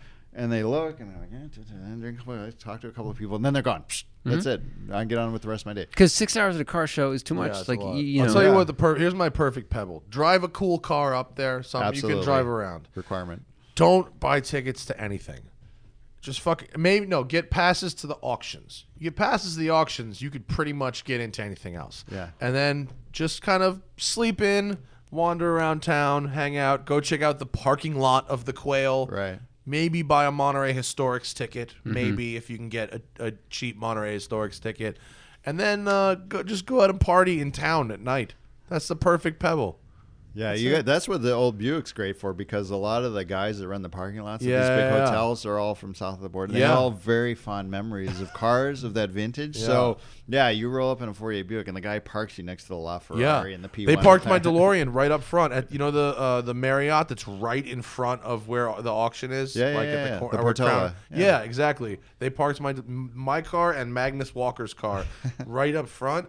And then, what's his name? Marvin Shine showed up in his McLaren F1 that he'd driven there from New York. The white one? And then we got put downstairs. Yeah. Yeah. The McLaren, they drove the McLaren F1 and the F50. Yeah, From New I like York. those Did they people. really? Yeah. Yeah. And then Oh they my drove God. them around all weekend like filthy. This was before that was a $15 million No. car. No, this was 2 years ago. Oh, okay. This was Well, 20 that was kinda when it knows was only him. an $8 million car. This was 2015. They- This they- guy's a baller. Him and his family just do big road trips in these crazy exotics, and they have fun with it, which I think I applaud. That's You know? exactly- Yeah, they've got Exactly. a F40, F50 Enzo and a McLaren F1, and they put a shitload of miles on all of them. I think that McLaren's got 30, 40,000 I think miles that's right. on I it. met a guy like that a couple weeks ago. We had this thing here. We had a bunch of members bring cars that are kind of like future future good investment cars. And honestly, the Diablo was one of the cars. And this guy came up.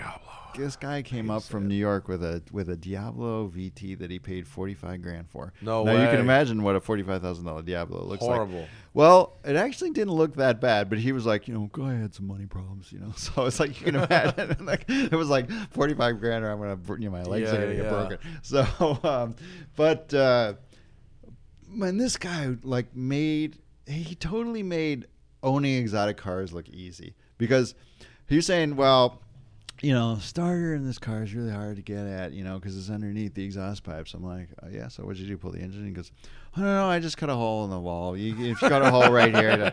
I'm like, so you do your own work? He's like, oh, yeah, I have 2 lifts in my garage. And he's got like a Ferrari 355. He's got all the nightmare maintenance it's right. cars. He doesn't care. He's got a Testarossa. He's got a 308 that is his winter beater. He was showing me pictures of like the car. Awesome. He's like, yeah, I rusted away in 1 year, so I got a new body shell. Yeah. Glickenhaus's Testarossa rusted away. He drove it through the winter a few years too. Yeah. Is that right? Yeah. It was his train station car, where I'm from in Rye, New York. And the chassis rusted away. But I was like, yeah, so, it's like, what's it like doing belts on a Tesla? He's like, well, it's easy. You just drop the engine, do the belts. Not a big deal. It's like, every once in a while you meet a guy who's like makes owning those cars look really simple. Yeah. Whereas everybody like freaks out. They're all online. Like, oh, yeah, you got to set the valve clearances. Oh, I'm going to have to take it to the Ferrari guy. Only the white coated guy and charges $400 an hour. He's the only guy that can do it. But this guy was like, I would love it's not that hard. a Diablo 6-liter, but they're gone. Never coming back. Can't have them. Why? What do you mean? They're expensive as fuck. Diablo 6.0s. Why? What's expensive? To buy them. They're under what? They're like $1.25. Aaron has 2 They planes. are not $1.25. They're like $300,000. Really? For a 6.0. Okay. Yeah. Because the 6.0 is like Audi the last did a few things and made it work properly. It had the properly. best dash. Best interior. Yeah. Timmy, give me a Diablo 6.0. I just want to see. It's cheap. Give me one. Give me a Diablo 6.0. Can't you sell a couple of cars, your Lexus and a couple of Yeah, right. Yeah. How's the $1,000,000 Lexus? If I sold everything, I could probably afford to buy one. Including the house. Oh, look at, but yeah, that's the best. I just saw one of those, a yellow 6.0 on the freeway coming here. That's a good one. That's going to be a big dollar car. Did you ever drive one? I drove one once. I drove one once. Yeah, it was the only Diablo that I drove 2 different Diablos. I drove a 94, which I did not like. No. And then I drove the 6.0, which I liked a lot. 94, would that have been the original? It was a VT. It was the first year of the dash, or was it it was the intermediate dash? dash, Which wasn't bad. The 91. Tim, give me a picture of a 1991 Lamborghini Diablo gauge cluster. If you want to see a fucking nightmare, it's awful. One of the worst gauge clusters ever put into a car. It's a 91 to 93. It's like a neon gauge cluster. It is horrible. And it's the double stack. No. That's a Merce. That's a Merce. That's it, but top left corner. Is that yellow and red? Yeah, pull that. Well, that's classy. Ooh, That's geez. the McDonald's Diablo. Oh, it's Superman underwear. It's Ronald McDonald's personal Diablo. Here. But look at that gauge cluster and the rest. And they put the gauge dash. exactly where you can't see them. But by the way, that's Lamborghini tradition. Yeah. This spot is the same way. Put it where you can't right see in it. behind the ring, and the Urraco. Remember the Urraco? Yeah. It says like way out here. It's and then change that 91 to like a 90, I don't know, 7 or 8, and they made it. There were 3 instrument clusters in the car. Yeah. There was an intermediate, and then the final one, which was really cool. No, that's the same Merce. So that's like a Fiat truck. No, that's a Subaru or VW Volkswagen. Vortex. BMW. Oh my God! Scroll down. None of these are are Lamborghini. None of them. Not a one. Maybe you have to put Lamborghini. All of these have forum posts that say, that's a Mustang Cobra. made my Lamborghini gauges look Diablo. like a Lamborghini. Yeah, you gotta. Because there's someone selling overlays called like Diablo overlays Exactly. for Mustang Cobra. That's an There you go. IS200. No. Or bottom, IS300. Down right. R8. No. Never mind. Fuck it. It's out there. Sorry. Well, it got better. Let's just say it got better. Fucking, this is a waste of time. Okay. Holy shit. We need to take a break, don't we? Has it been over an hour? I feel like it has. Yep. It's break time. We got to take a break. We got to sell some ads. Someone's got to pay for this shit. Ooh, look at that Diablo GTR. That's good. Mm-hmm. That's very nice. Very nice nice. little shop it's in, too. Is that a 220? I saw those being made. I was saw in the them being factory. made? Yeah. once a day, the two guys would get together and shove the engine in. One had a big long stick because you had to heave it over this chassis bar, and so the guy, the engine goes in nearly vertically, and then Really? because it's the engine, transmission, and It goes in clutch from the and top. differential. Yeah, well, it goes, it's just a freaking hole, a porthole. Pivots. Yeah, and so they put it in the top, so you got literally in order from top to bottom, the differential, the engine, and the transmission. And this giant stack goes, it was the same way the Countach was built. This giant stack goes vertically, and then one guy's running the chain pull, and the other guy's like with a wood stick, like levering the thing in. Finally, you hear it go gdunk, and it's in. So, Nuts. If you're ever wondering why a clutch job is expensive in one of these cars, Oh, is that why? you got to pull the that motor sucker out. Yeah. They were not Shoehorn. designed with servicing in mind. Amazing. I think the Merce. Can't you pull the Merce engine out from below? No, You can't? None of them. No, Really? Murcielago was the last of the Murcielago was basically a developed Countach. I mean, all from the Countach on down, they were all steel tube frame, same powertrain stack, everything.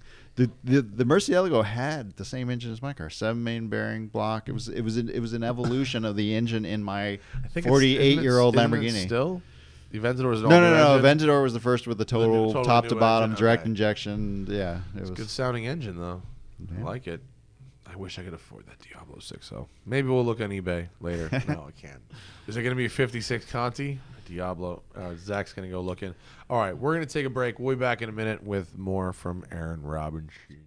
This episode of the Smoking Tire Podcast is brought to you by Driveline. Driveline is the world's first social driving app and comes exclusively to the iPhone. Discover the pleasure of driving, not to get somewhere, but simply to be on the road. Whether you're a longtime driving enthusiast or just someone who wants to discover why driving can be fun. And believe you me, it can be fun. This is the app for you.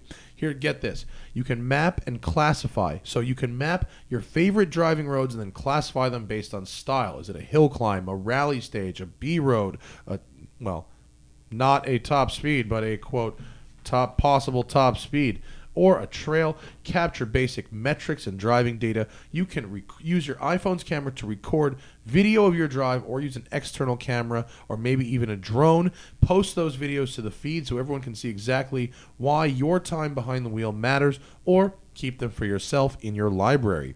You can share your cars, track your drives, and earn points towards contests and giveaways from the team at Driveline Entertainment. If you're new to an area or you're just looking for new roads to travel, Driveline lets you search for roads in any given area by radius and style. You can review maps, videos, comments, likes, and the point scores of the creator. Woo! So many things to do to make driving fun. Looking for a loose surface rally style drive? There may be something closer than you think. Check out Driveline in the App Store for the iPhone. This episode of the Smoking Tire Podcast is also brought to you by ZipRecruiter. Are you hiring? Do you know where to post your job to find the best candidates? Whew, it is tough. It is tough to find anyone to do anything right, and that is why most of the time I do things myself. With ZipRecruiter, though, you can post your job to 100-plus job sites with just one click. Then their powerful technology efficiently matches the right people to your job better than anyone else. That's why ZipRecruiter is different. Unlike other job sites, ZipRecruiter doesn't depend on candidates finding you. It finds them. In fact, 80% of employers who post a job on ZipRecruiter get a quality candidate through the same site in just one day. No juggling emails or calls to your office. Simply screen, rate, and manage candidates all in one place with ZipRecruiter's easy-to-use dashboard. Find out today why ZipRecruiter has been used by businesses of all sizes to find the most qualified job candidates with immediate results. And right now, listeners to the Smoking Tire Podcast can post jobs on ZipRecruiter for free. That's right, kids. It's free. Go to ZipRecruiter.com/smoke, S-M-O-K-E. ZipRecruiter.com/smoke. Try it for free at ZipRecruiter.com/smoke. What else do we have? Oh, this is going to be my favorite read of the show because we are talking about Forza Motorsport 7. And what's good about Forza Motorsport 7 is that I'm in it. I think I accidentally said that on the podcast before, and I got in a little bit of trouble. I didn't know that it was like a secret, but I kind of was. And now I can say it. There's a thing called the Voices of Motorsports. for Forza Motorsport 7, which is coming out. It includes past and current racing drivers, automotive industry engineers, automotive journalists, and personalities. I think I'm one of each of those. I'm not sure if I'm journalist or personality, but it doesn't matter because I'm in it. Here we go. There's a list they sent me. Charlie Turner, editor-in-chief of Top Gear. Johnny Lieberman.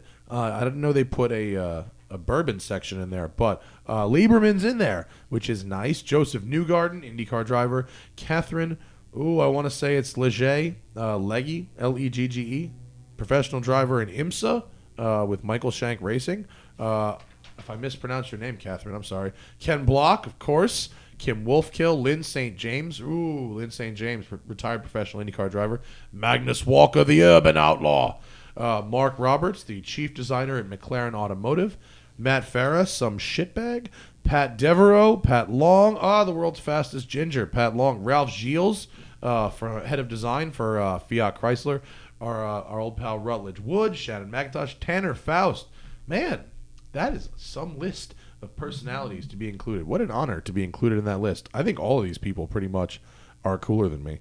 But that's awesome. So, Motorsport 7, Forza, the official racing simulator of the Smoking Tire podcast. It will be available as an Xbox Play Anywhere title on September 29th for Ultimate Edition owners and October 3rd for Deluxe and Standard Edition owners. You can get the demo now. People are playing the demo, and it is sick.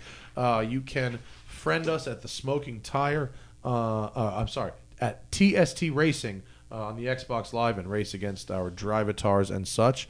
And, of course, Forza Motorsport 7 and Horizon 3 are the official racing simulators of the Smoking Tire podcast. But I am so happy that I get to be... Being in the game as yourself is pretty much the coolest thing ever. Even for someone like me who's not diehard video game and, in fact, has... argued with people about what makes pro gaming and whatnot, but nevertheless, being in the game is awesome. So thanks to Forza at that. Last but not least, gotta grab them. Here it is, Dylan Optics for the camera, the official eyewear of the Smoking Tire podcast. These Dylan Optics sunglasses have been on my eyes since 2009, I think. I bought my first pair of Dylans before going to... No, it's 2011, because I was going to do something called the Ford Focus Rally, which was actually the first ever Hulu original programming show. And I needed some sunglasses, and these were so cool. I bought the pair, and I started wearing them. And pretty soon they were wondering why so many people were going to their website from ours, and it was because you guys thought they were neat too. These are amazing glasses, not just because they look different. They have their matte finish. I get a lot of compliments on them. You can customize what color lenses you get with different frames. You can mix and match every color with every frame style, plastic and metal frames. But it's more than that, is that the glass in these glasses, and people, I wish I could show you without, for the camera, I'll just hold it up to the camera. Maybe you can see. I don't know. There it is. Well, it's hard to see. We're indoors, so it's tough to see. But you got to take my word for it. The glass in these, the reason they're so expensive is because the glass is incredible. And so go to thesmokingtire.com, check out the partners tab, and you'll see that Dylan link. If you use that and you buy a pair of Dylans, I will send you a free Smoking Tire t-shirt. I love these glasses. I'll talk about them just because I love them, and I don't even need to get paid. But we do. Don't worry. So the official eyewear of the Smoking Tire, Dylan Optics. Back to the show with Aaron Robinson. High energy. We're back. Yep. Right. What do you want to plug? Haggerty Magazine. Where can we find it? By getting Haggerty Insurance. Getting Haggerty Insurance. Call the 800 number. They What's have the very 800 nice number? people. What's the 800 number? 1-800 call Haggerty. It's You something. don't know? Read it off the website. What is it?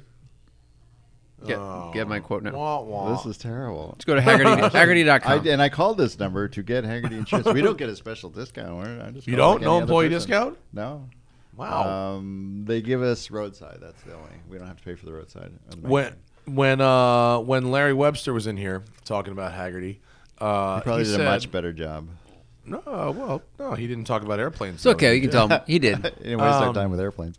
He said that in Traverse City, Michigan, Yes. there is a Haggerty-owned facility Yes. that is not only full of classic cars that I can drive, Yes. but also that it has an apartment above it that I can stay in. That might be true. I didn't see the apartment. I did see the garage full of classic cars. Yes. And I can drive them. Yes. What's in there? Yes. What? I have pictures of it. There's a couple of...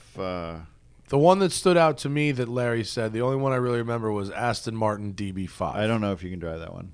That's... Sorry. If I flew all the way to fucking Traverse City, I would like to drive I'm not sure if it's a 5 or a 4. It was up on a lift. It's pretty nice. It's McKeel's personal car.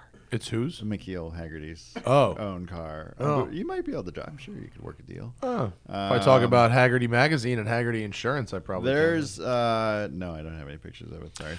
There's let's see, what is there? There's like a 59 Chrysler in there. There's a 54 Cadillac, I want to say. There's a bunch of Model A's and might even be a T. It's a wide range of stuff, MGA, I think, and some little stuff. And Larry said Traverse City in the summer is like amazing. It's kind of like paradise. Is it really? It's like paradise? Well, it's like Borscht Belt paradise. I mean, it's like going to the Catskills. That's nice. Beautiful Nice place to drive an old lake, car. Yeah, it doesn't get real hot there, and it's Good roads out there for driving side cars? Yeah, there's beautiful roads all up and down the peninsulas, and it's really, it's a great place to spend the summer. I mean, you see why old money from Chicago and other places went there in the summer. I mean, I grew up in the Detroit area, and we used to go up to Harbor Springs, which is just a little bit further north, and there were a lot of these old grand houses on the water that are only open in the summer, and it was all old money from New York and Chicago, and that's where they went. That's where they spent their vacations. It seemed like a cool spot. I'm going to try and make that work for next summer. It seems like a good time. He said there was an apartment there that I could borrow or something. I don't know, but that's not the big sell, but the cars were. It seemed like the roads were amazing. Yeah, no, it's well worth visiting in the summer. And I was just there like 3 weeks ago for orientation, and I hadn't been to Traverse City, and we didn't go there. We were further north in Harbor Springs, and I hadn't been there in probably 25 years. And it's like, wow, it's a really cool town. I mean, there's like really hip restaurants, and then Main Street is jumping, and there's bars and cool. It's like stores Americana. And well, it's like, I don't know what it's like. It's like Georgetown, or some of these happening places. Yeah. And of You course, ever been to South Haven, Michigan, where Ginger Man is? yeah, We were there. It was kind of popping off actually when we were there in May. It was nice. yeah. It was a cool. A lot of town. people come from Chicago to the west Yeah. side of Michigan and stuff. So these are all happening places, and the Hagerty facility itself is amazing. I mean, I've never had a job like this. I've always worked for media companies, which are kind of like the junkyard dogs of industry. This place is like a Silicon Valley startup. I mean, a lot of young people, and it's they're really going for it, huh? And yeah, the company has really progressive employee policies, and there's like a gym inside the actual office, and there's a cafe, and there's you'd like walking around just because of all they've Where blown is up. The office? It's right in Traverse City. The one in Traverse City. Yeah. They've blown up all these pictures of like the Le Mans grid in 1965, and it's like full wall size photos where all the conference rooms are and everything. So it's everywhere you look, there's something cool. I didn't realize Traverse City was like the home office. I thought that was like a satellite facility. No, That's where it's all happening. Traverse City is the world headquarters. That's where the Hagerty Insurance Agency was. It was started by McKeel's parents. They started, and they actually started in antique boats. That's how they got into it. And then in the early 90s, they started doing classic cars, and it just exploded from there. And they still do the boats. They do the classic cars. Antique and then they boats do like is probably limited. antique farm tractors and all kinds of stuff you'd never think of. And they now have a business going for restoration shops because, like a friend of mine's a Lamborghini mechanic here in L.A., and he's like a one-man shop. He's like one little industrial thing with one door and two lifts, and he's a small-time shop. But the guy might have $15 million worth of cars. So you can't, go to like your regular insurer goes, I'm just a little one-man shop and then that, but I have $15 million worth of cars in there. So, they don't know what to do with a guy like that. Yeah. So they've developed a insurance business where they're helping to insure restoration shops. And You think they insure car storage facilities? Collector car storage that might facilities? be, on Maybe we there. could have a little chat about that later. Well, because now, you have like M1 Concours is in the one in Pontiac, Michigan. It's kind of like the one in New York, whose the name I'm blanking on. Classic Car Club? No, where they've got the track. And Monticello. Monticello, yeah. That's crazy. They built a racetrack like in the city. Well, not really. It's Well, quite a ways out. I guess I don't know. For me, who's not from Detroit, Pontiac is basically in Detroit. Oh, for you're me. talking about M1. Yeah, M1. No, not yeah. Monticello. No, Monticello's in the fucking sticks. I'm Yeah. talking about M1. Yeah, no. M1's in the city. It's totally in the city. I mean, Yeah. well, first of all, it's in Pontiac, which is slightly different. I mean, this could not have happened in almost any other part of the country because no place is as run down and crashed as Detroit is. So it's like these guys, and there's a lot of money in the Detroit area, and these guys went and go, okay, where can we put this thing that's like reasonably close to where we live? And it turns out Pontiac was great because it has land and everything is cheap, and so it worked out brilliantly. And I mean, when I was there a few weeks ago for the Roadkill Nights thing, and they're building these garages as fast as they can. I mean, the place is really successful. So Roadkill Nights. God, how fucked did they get? Did you see all the stupid news? Like the day before Roadkill Nights? No, the day of. Was it the day of? It was the day of. It was the Saturday. The Charlottesville guy ran over someone in a Dodge Challenger. And then they have a Dodge-sponsored event called Roadkill Nights that same day. Well, not only that, but the alt-right, some of these alt-right sites were going, yeah, well, Roadkill, this was the Roadkill. And I mean, the guy came from the Roadkill thing, and they were trying to connect the two, and it was a little bit of a PR disaster. That sucks. Yeah, it was really the worst timing ever for Dodge. Yeah, but I mean, the fact that nobody here had heard of that is probably proof that it didn't go very far. And, I guess. So. Only the people who read us fucking lefty snowflake websites read that shit. Exactly. But yeah, that was not good. What we call a product placement, I think. But M1 Concourse, yeah, they have garages full of expensive. Yeah, so I don't know if anybody knows about Roadkill Nights, but that's and I should talk about them because they're the competition. But that is an amazing event. A drag race on Woodward. It's fucking they literally cool as hell. close Woodward Avenue and drag race. They have, and I didn't know this because I had never been to it before. They have a live railroad line that runs right through the staging area. So so all these cars are staged to race on Woodward Avenue. Meantime, there's there's a giant, literally like every 20 minutes is on. And it's not like one of these railroad lines that never works. It's like every 20 minutes is a ding ding. Tim, ding, let's ding, see if we can get pictures of Roadkill Nights railroads. and the barriers come down and like these giant trains, and the guy's like he's just doodling along in his railroad, his locomotive, and then all of a sudden there's like top fuel dragsters and stuff, and so he blows his horn heartily when he goes through, but it's pretty funny. I'm not seeing a lot of pictures of Roadkill Nights with trains. Well, maybe just Roadkill Nights, and you might get a train. You might get a train. That's funny though. How many people show up to that thing? A lot. A billion. Right? A billion. It's like, I mean, there's a lot of people. Wait, but didn't you just say you wanted to go to Dream Cruise, and yet you were at Roadkill Nights, which is at Dream Cruise? Well, because the Roadkill Nights is actually the Saturday before Dream Cruise. So I went. It's one night before. No, it's the weekend before. It's the weekend before? Yeah. Is that new? Last year was the same weekend. Kind of, Dream Cruise now is sort of a week long.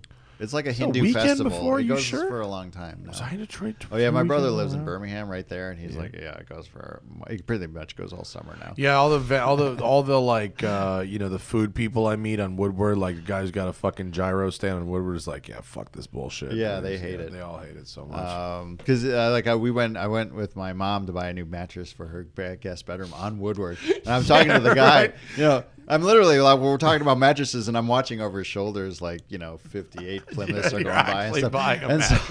So I was in there buying a mattress, and the guy goes like, "Yeah, we just closed the door because he says everybody who comes in just wants to use the bathroom." Yeah, that's true. So, yeah, one of my favorite vehicles I've ever seen was a boat on a trailer driving itself down Woodward. Oh, like without a tow vehicle. Yeah, I've seen that. That was great. That was great. A bit of an art project. Oh, which actually reminds me, reverse it. I left the flying lesson, and I went straight to Marina Del Rey and joined the sailing club. Well, that's what inspired that to do. Did you really? Yeah. Why? Because there's very little commitment compared to getting a pilot's license. I wanted to sail. They have boats. You join the club and you can use their boats. It's fucking great. Let's go sailing. You take me flying, and then I'll take you sailing. Anytime. I joined when I first moved here. I joined a sailing thing down in King Harbor. Really? And you'd go out. First of all, I grew up on the lakes, and so you go out on that ocean, and the waves are really big. I mean, it's not I mean, you can get storms in the Great Lakes, but you're every kind of daily sailing in the Yeah. summer. Swell. It's not. Yeah, you go out on the ocean, and it's like up and down. Yeah. Ocean thinking- waves are real. And then once you kind of sail around the Santa Monica Bay a couple times, you're like, okay, I got it. Yeah, so, I mean, I think really to enjoy the sailing, you have to race. Yes. We need But- friends too. Well, this club Yeah, does we get have races. Raging drunk. They go race the boats too. So that that's working. Those fun, are cool. Yeah. They do that every Wednesday in Santa Cruz, and it was like 50, 100 boats go out. And Yeah, like, they you do know, it every boat races. Wednesday here as well. Well, they also have, I think, right in Marina Del Rey, they have a little laser fleet that sails. And, Well, that's LMU. That's the LMU sailing team. okay, Yeah. because that would I be love. fun. I used to race lasers when I was a kid. That Yeah, was my that's what I boat. did Did as a you do kid. lasers as Yeah. well? Lasers are awesome. Oh yeah, I didn't ask if the sailing club has lasers, but if they do, I would 100% go laser sailing. Do you think you could mount a potato gun on a laser and play pirates? absolutely. You'd go to jail, probably. Would you? Yeah. I don't know. I don't know the rules of sailing. You Tim, can't pull up shoot laser International sailing. For waters. you who don't know what a laser sailboat is, it's a 14 For those of foot you who care, what a laser single. sail- I just want to put a hole in someone's Yeah, boat there and we go. storm it. It's a good promo photo there. Yar. It's a dinghy. Do they still make these things? Fuck yeah, they do. Do they? Yeah, They're running the Olympics, Lasers are right? Laser it's a one design class in the Olympics. Okay. My laser that I had when I was a kid, I bought from the it was surplus from the 96 Atlanta Olympics. Of course it was. They bought a whole fleet of them for the Olympians to sail and then sold them off cheap, and so it had like very little use. It was sailed by fucking somebody. Yeah, well, you can't And, just have some normal ass laser like the rest of us. What a normal laser! I got it Olympic. cheaper than a normal laser. Olympic laser. I was cheap. It was. They're all cheap. You can buy a laser for like $40. I mean, Now you probably they're a can, couple yeah. $100. At the I mean, time, they're, yeah. with the trailer. I mean, Yeah. they're super cheap. If they have they're so fun to sail. They're really, really fast, and they're great, great fun boats. It's like a sunfish, but like a fucking fast one. Yeah. Yeah. It'd be cool. They're great fun. There's a laser 2 as well. Yeah. It's a 2-person. I only like sailing if I have double-handed. something to do. But if you do that, then you're the only person, so you have something to do. You don't like sailing unless you have something to do? Yeah. On dinghy sailing, you always have something Yeah. to do. Yeah. Anything up to 25 feet or so, you're always doing shit. something. Yeah. Yeah. And then above 25 feet is when you get winches, and the winch does a lot of the work. Especially in the ocean, like you were saying, Thailand was much calmer, but when we used to sail up in Monterey, you get kind of sick if you don't have shit to do. If you're not moving around and focused, all you do is sit there and go, oh, there's another one. Yeah. Oh, there's another one after it. And you're just way too focused on that. And if you're racing, you're always doing something. Yeah. What else have we driven lately? I drove a 1931 Bentley. How was that?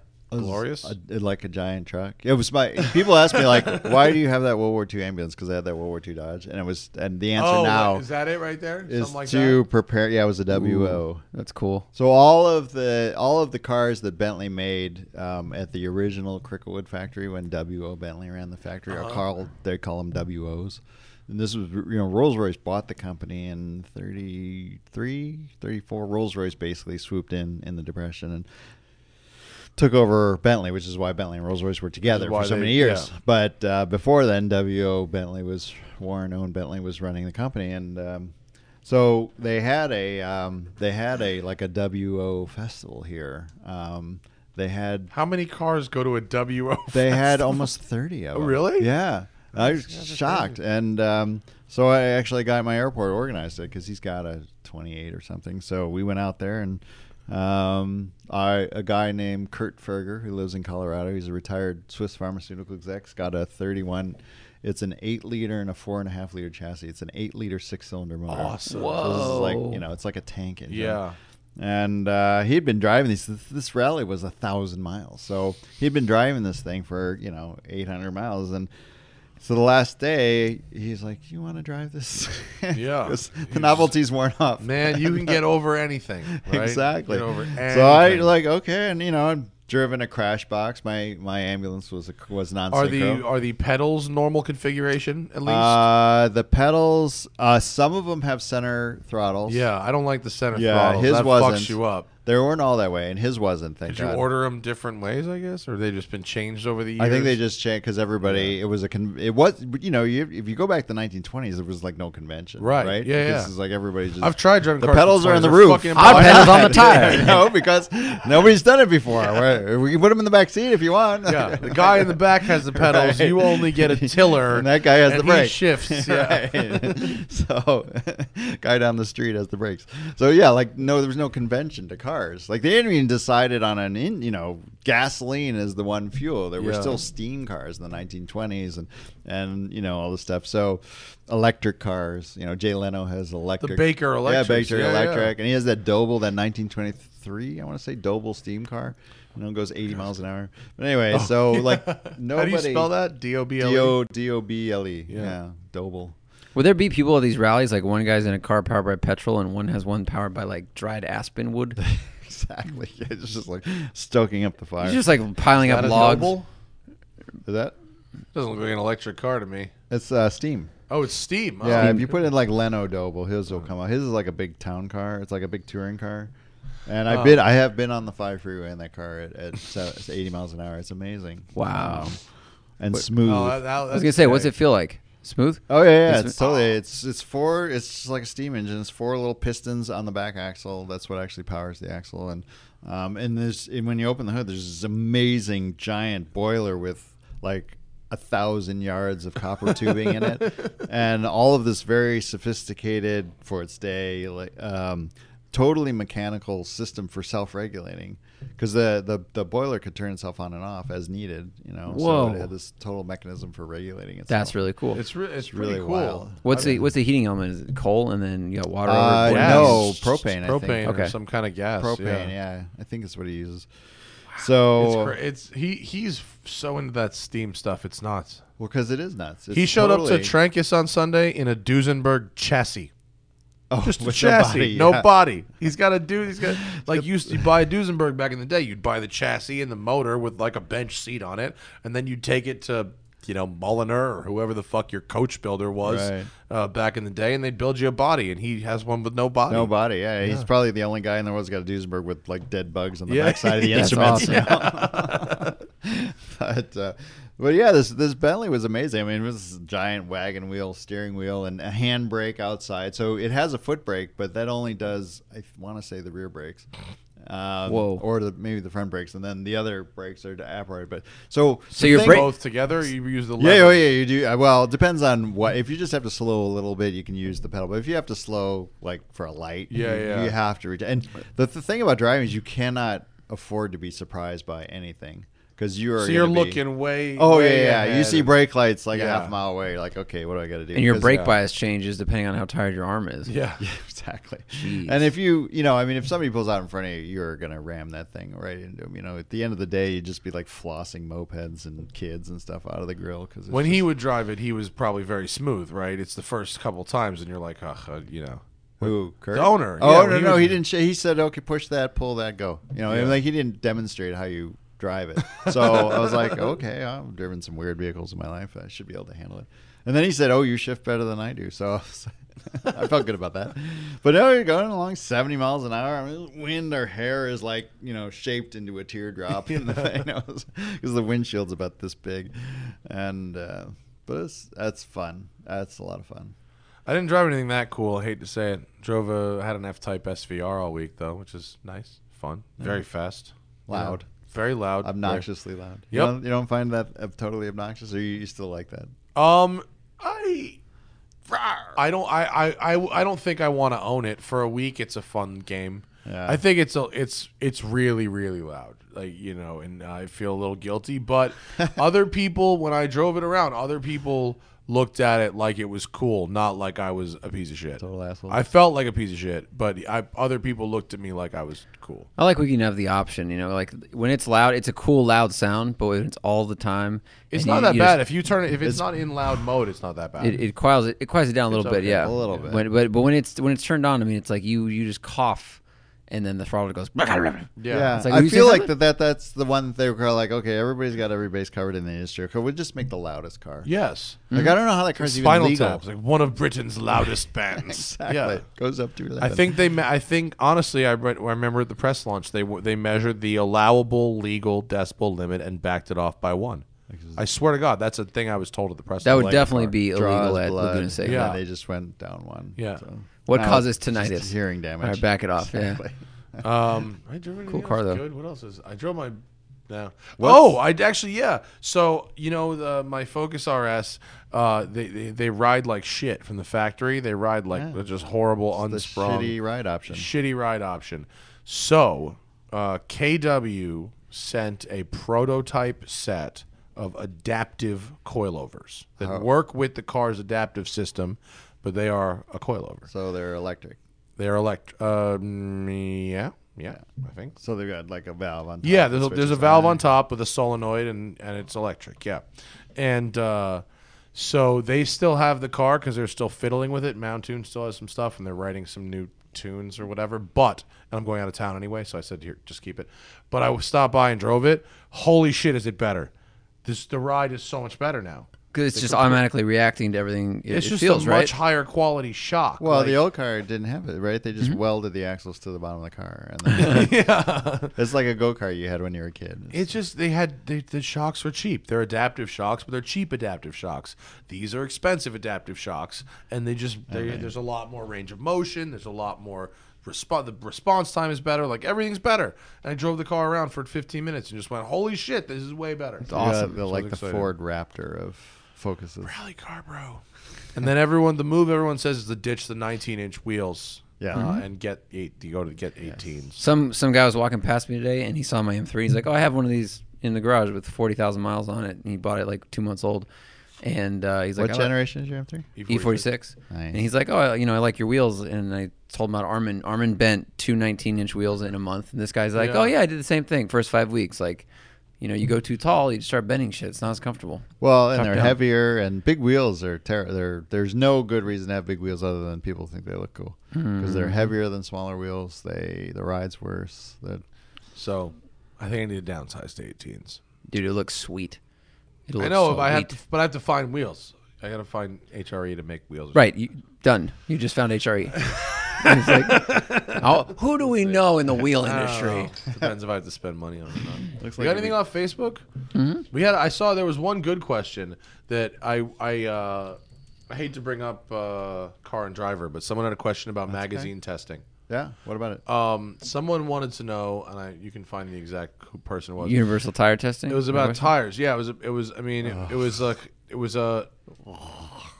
just easy. It was easier than that. It was Tire testing. Is there Nightmare. no? It was. Is there an argument for having a spec tire for something like a lightning lap versus having the cars run with what the manufacturer? Well, there's an argument. The problem is it's not a good argument because when you go into the dealership, you don't go, I want the spec tire. I don't want the tire that the car comes on.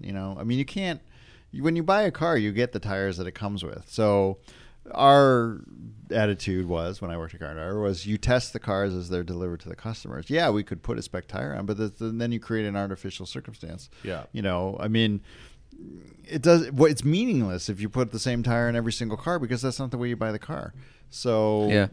the point was to test the car the way it's delivered to the customer.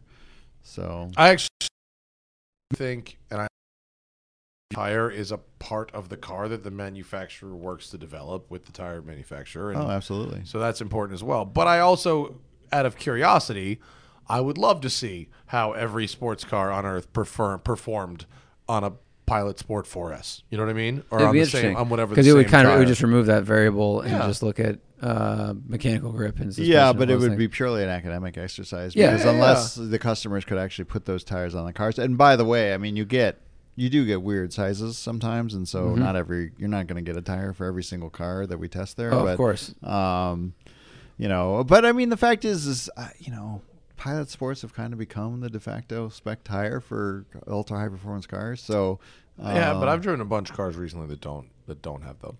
they might have them as an option. Maybe. I mean, we get we get funny.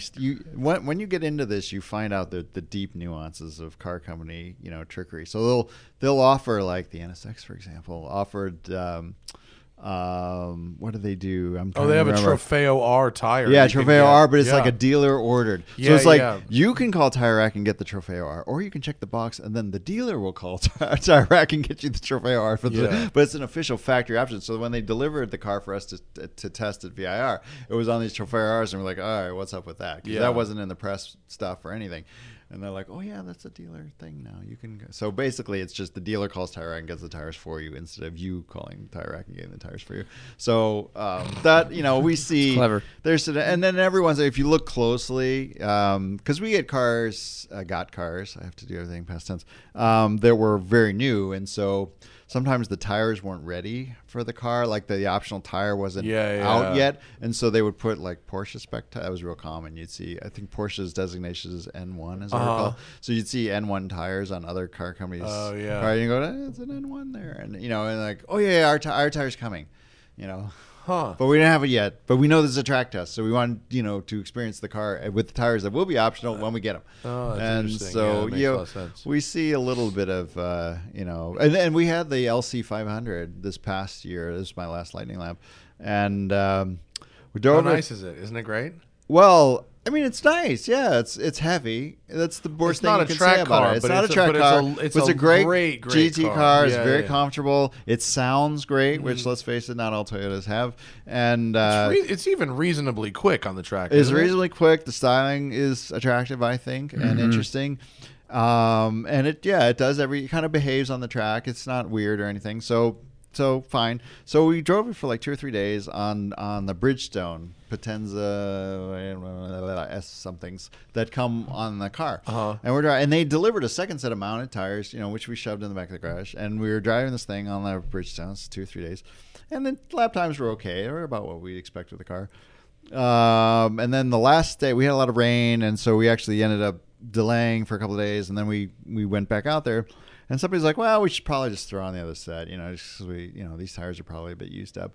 So somebody went back in the garage and they realized that they were Michelin Pilot Sports. It was the optional tire for the car. It wasn't another set of Bridgestones. Oh, whoops. And they were like, yeah, we probably should have put these on at the beginning. So they slapped them on. Immediately 3 seconds came off the lap. Now, anybody who's been on tracks knows 3 seconds is a lot of time. Yeah, and it was an immediate 3-second drop in the time of the car immediately. So, tires make a huge. Yeah. They are probably the single biggest performance factor that separate cars. So it's you learn a lot about tires when you do that kind of stuff. I once heard Callaway say that the entire car was built to make the tire perform. Yeah, well, I believe it. And tires, I mean, in the 17 years that I worked at Car and Driver, that poetic. The tires changed so dramatically. I mean, I remember doing, when I first started doing skid pads, you do 2 or 3 runs on the skid pad, you could see cords. I mean, literally on relatively new tires, because they would get so hot in such a short amount of time. They couldn't manage the heat.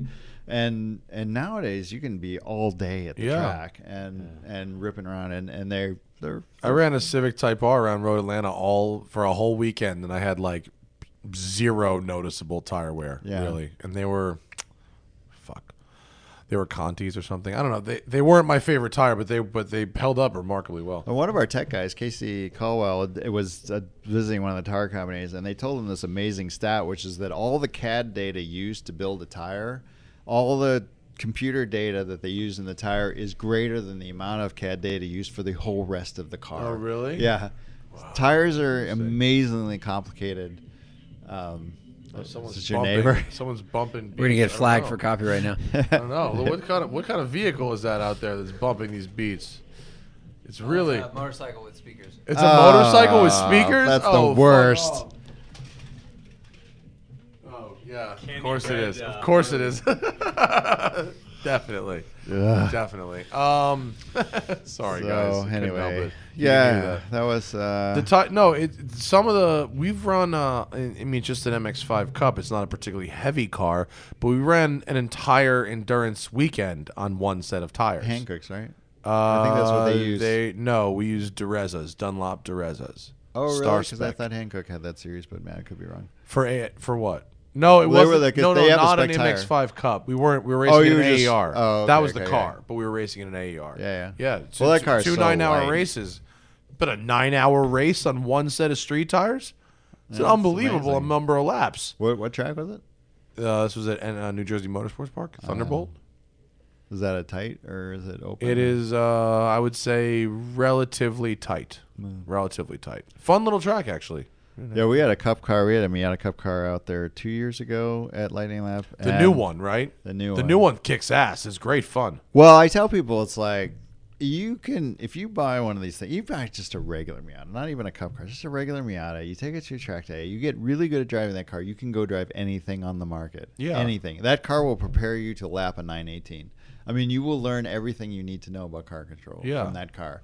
Left foot braking, lift throttle oversteer, everything just from a Miata. I mean, they're the so ND fun. MX-5 Cup happens to be very good. Oh, yeah. The car that we had 2 years ago was actually leading the championship. It was halfway through the season. Oh, really? Somebody called them. It was like the team. I forget the name of the team. They said, would you bring out the car? Exposure? So they literally brought the car mid-season, leading the championship out, and they dropped it off. They didn't even nuts. babysit it. They're Yeah, like, yeah. oh, yeah, just call us when you're done. So we had it there. Like, everybody drove it. We just drove the shit out of it. Yeah, But, it's great. And apparently, they're very cheap to run. They told me Yeah. that if you blow a motor, I think it's $4,000 for a I- sealed crate motor I ready believe to it. race. Wow. Okay. Yeah. Now when I'm I slowly dropped raced it off. when I raced first gen Miatas, a motor was $1,500. Yeah, It was like, who cares? You just run to the red line, So it was unbelievably fun to drive. But it is the best way to race, really, at an affordable price. yeah, I've been digging Chump Car and AER. They've been both very fun. I like What are the you running? endurance racing. We did an E30 at 24 hours of VIR. That survived? Oh, it did survive. Did it Yeah, really? it did survive. Yeah. Although I've said it a few times in this show, I did not enjoy racing at night. It was very scary at VIR. Very dark. Do they use the full Yes. course? Not the grand course, the full course. We don't include the Patriot course. The infield. No infield. Yeah. You go all the way down the back straight. Yeah, and yeah. then Yeah. Still, that's like a 4 mile lap or 3.5 mile lap. No, 3, 2, Two and change, I I think. think. That's a 3 pretty and long change. lap, though. Yeah. It's very hard at night. It was very hard to see. But during the I'm day, no it one was agrees. pretty That's the fun. first time I raced. That's the only time I ever put a car on its roof. Was You put a car on- when the sun went down, I went off. It was like literally. First time I'd raced at night, and then, like the sun went down, and then the dew started to settle. Yeah. And I went a little wide on a corner, and it just went in the grass and accelerated. Oh, And then it went backwards, and it was in a Miata actually. really? Yeah, we did this thing at Nelson Ledges in Ohio. We did this 24 drivers in 24 hours. So we everybody was going to drive it an hour. I mean, it's pretty fun. It was totally I fun. actually What hour really- were you, though? Yeah, was that? What hour were you? I was at like 9 o'clock. This is the middle of summer, so it's a late sunset. So I was like, I got in the car just as the sun was setting, and I was You fucked it up for 17 drivers. no, we actually got the car running again, but it was the weirdest thing. I was having a great time. I was turning good lap times, the whole thing, and the sun's setting, and the headlights are now on, and this is a whole new experience for me because I hadn't raced at night like Yeah. you, and so I'm following this guy, and there's a part of the course. Nelson Ledges is like the low rent track of all time. I mean, it's really just a tire landfill that somebody has put a track around. It's like an unlicensed tire landfill. 4 trillion mosquitoes per square inch. So we're out in like the back part of the course, which is really dark. And the funny part about this whole story is that during the drivers' meeting before the race, they handed out these breakable glow sticks, and they're like, "Did they do this for you?" And they said, "Tape it in the car, and if you have a wreck like way out in the back where it's dark and there are no people, No, that would have and probably been a good idea. They want wave the glow stick so we know you're not dead, and we won't call a helicopter." So, and That would've been a I good idea. remember thinking at the time, I'm like, all right, how fucking likely is that? So we taped the thing in, and so I'm laughing, I'm having a great time, and I'm chasing this BMW, and we get out in this back section where there's a sweeper, and he taps his brakes, and I tapped mine, and the car just starts to drift out, and it caught the wet part of the track, and then it was on the grass, and that's the end. You're a the car passenger, spun yeah. around backwards and went right down the tree line, and my mental vision It of took it. a It's- minute and a half. It was like headlights with like trees flying through it. It was like the opposite of the scene where Luke crashes on Dagobah and he's going through all the It was like going backwards. And then all of a sudden the sensation was of falling. I literally thought that I had fallen into a creek or like a little ditch or something. But what had happened was I'd hit this tire pile, because it's the fallen off it. No, and gone nose over tail in the air, nose over tail. The car literally went vertical, nose over tail, and landed in the tall grass. And so I'm like hanging on my belts, and I call the pets, and I'm like, "Oh fuck it, I rolled the car. Fuck. I'm really sorry." And then I'm like, I better get out of this thing. So I take the steering wheel off, and I undo the belts and crash to the ceiling, and then slide out, worm out the door. Then I'm just like going, walking around in circles, going, all the adrenaline is I can't see straight because of all the adrenaline. I'm like, fuck. And then I remember the glow stick. Like, oh shit, I gotta go to the glow stick. So I go back in the car and grab the glow stick, and I start waving it around. And later they were like, "Thank God you did that," because we were just about to call the helicopter. So they did not give us glow sticks at VIR. They really, really should have. Yeah. It took them about 20 minutes at one point to find a car that had gone off. yeah, Like a car went like off, Off. in pitch to black. another state. It took them a really long time to find it. And It is. It's almost on the border, isn't it? Suggest that next time. Yeah. Glow sticks from somebody who knows. Yeah, but then they hauled it back. They pulled the car off the tire pile or off the grass and hauled it back, and we fixed it. We had it running in 3 hours. That's amazing. Yeah, we had a couple of bent control arms we fixed, and luckily we had all the parts, and we had to I'd squashed the lights, the driving lights, so we put new lights on, and we kind of taped it back together, and we got it back on the track. Did all 24 drivers still get their time? No, because about 8 o'clock in the morning or 9 o'clock in the morning, one of the guys who'd been, we'd all been working on the car. He'd been up probably for like 3 days straight. Yeah. It was his turn, and he went wide on a guy and just lost it. Drove right into the wall and destroyed the radiator. And so Was he okay? he was fine. But I was glad. I only rolled the car. He's the one who destroyed it. Yeah. You ran again after You just kept him up all night working on it, Yeah. and then he didn't get It was sleep. fun. It was like it was all magazine staff people and a few other people, and it was like a great team building. We were like, Yeah. it was the only time we were really happy, I think. I was fixing that car. Overcoming problems, man. That's why AER or Chump is so fun. Like if something goes wrong, you can just watch the adrenaline in the pits. Yeah. And everyone just goes and scramble, and if you fix it, then you go back out. Have you guys done lemons too? Yeah. Yes. So how do you compare the two? I really like AER and Chump better than Lemons. What's American Endurance Racing, which is an East Coast only. Oh, that's like serious racing. That's not Rex. It's in between. There are some cars that could race in Chump car, for sure. E30s, E36s, stuff like that. And then there's also some nicer cars. Like you can show up with a straight up like World Challenge car. Okay. And there's just different classes. But it's none of it like Chump's not like Lemons where people come with the Starship Enterprise. No, you can paint your car, but it's got to look like a car. You Yeah. can't turn your car into a boat and shit. Like Yeah. it can be fairly shitty, and you can paint it silly, and you can have fun names, but your car has to look like a car. Because Chump Car wasn't it kind of like born out of people who wanted to like really race, but To take Lemons it a was little too more silly. Exactly. Mhm. Yeah. And then AER, I would put in one half a bump up from that too. But the driving's gotten pretty good at Chump Car. But did they get as many people? Because this Lemons get 1 million people. Yeah, but you couldn't.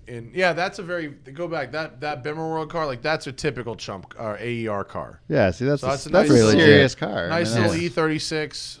There's some real builds in Yeah. AER for sure, and then there's also like some fairly ratty looking E30s, and we race an MX-5 Cup that, aside from being a little dirty, looks like a nice clean car too. So, and Chump car.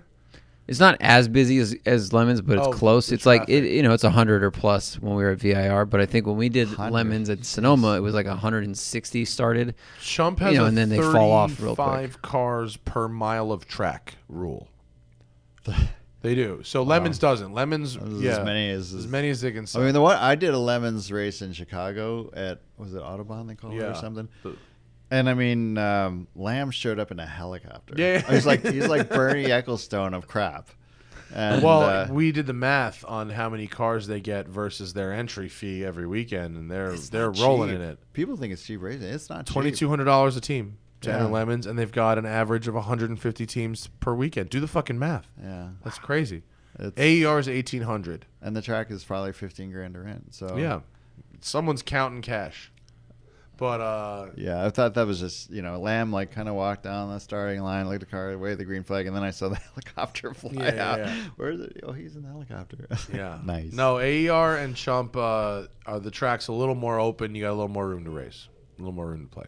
Well, I mean, fun. when I did Autobahn, the car that we were running was a Prelude. We called it the Hell Kitty. Mm-hmm. And I was passing like 30 cars a lap. Yeah. I mean, It's so fun, right? It's like a video game. Super Yeah. fun. Yeah. It's like racing on the 405, which is actually Zach's line. It's great. Anything else before we wrap this up? Approaching 2 hours, man. There's a few. What are some K cars you can import? Because you used to have a cappuccino. Oh, K cars. Can you realistically use one as a DD, including occasional what's long a drive? Daily driver. Day drive. You can if you're small. I mean, I saw. Did you? Oh, you were in Pebble Beach. A guy had a Mazda AZ1, an AutoZam. I drove an AZ1. AutoZam. Did you liked really? it. Yeah, I loved it. It was. I made the guy. Is an it hard to offer get on in and Monday. out of it? So the one I drove, there it is. See next to the Tahoe, Tim. That's from my video. That's it. Oh, I know that guy. He's out in Claremont. He's in Long Island, New York. Oh, okay. That's I know his, that that's guy. his name is Seth, and I drove. That's his car, and Seth is about my size. Right. And he took out the stock seats and put in Lotus Elise seats, which give you quite a lot more room. Yeah, basically a painted piece of metal. And It's then a piece of metal painted black. Yeah, and then he removed the lower half of the center console, which gives you a lot more leg room. Is Seth a big fellow? He's about my size. Okay. And I found it actually quite comfortable. All right. It was nice. That's the the rear one I've never suspension driven. geometry is wonky as shit, and like the rear just really wallows around a lot. You'd have to do something with the rear suspension. Like it's definitely not a sports car, but it was actually pretty fun. Yeah. I enjoyed driving it very much. Well, they listen. It's the 25-year rule. You can bring in anything 92 or older. It's a good It's picture of the AutoZam. a lot of these cars are coming in from Canada where they have a 15-year rule. Yeah. So they're out there. Yeah. If you want one, it's like why buy one overseas? Or whatever you want is probably Well, I already think here. the guy wants to know if you use a day. They got to be reasonably reliable, right? They were meant to be everyday cars. Yeah, I mean, the fact is the AZ1, the Cappuccino, they were made by Suzuki.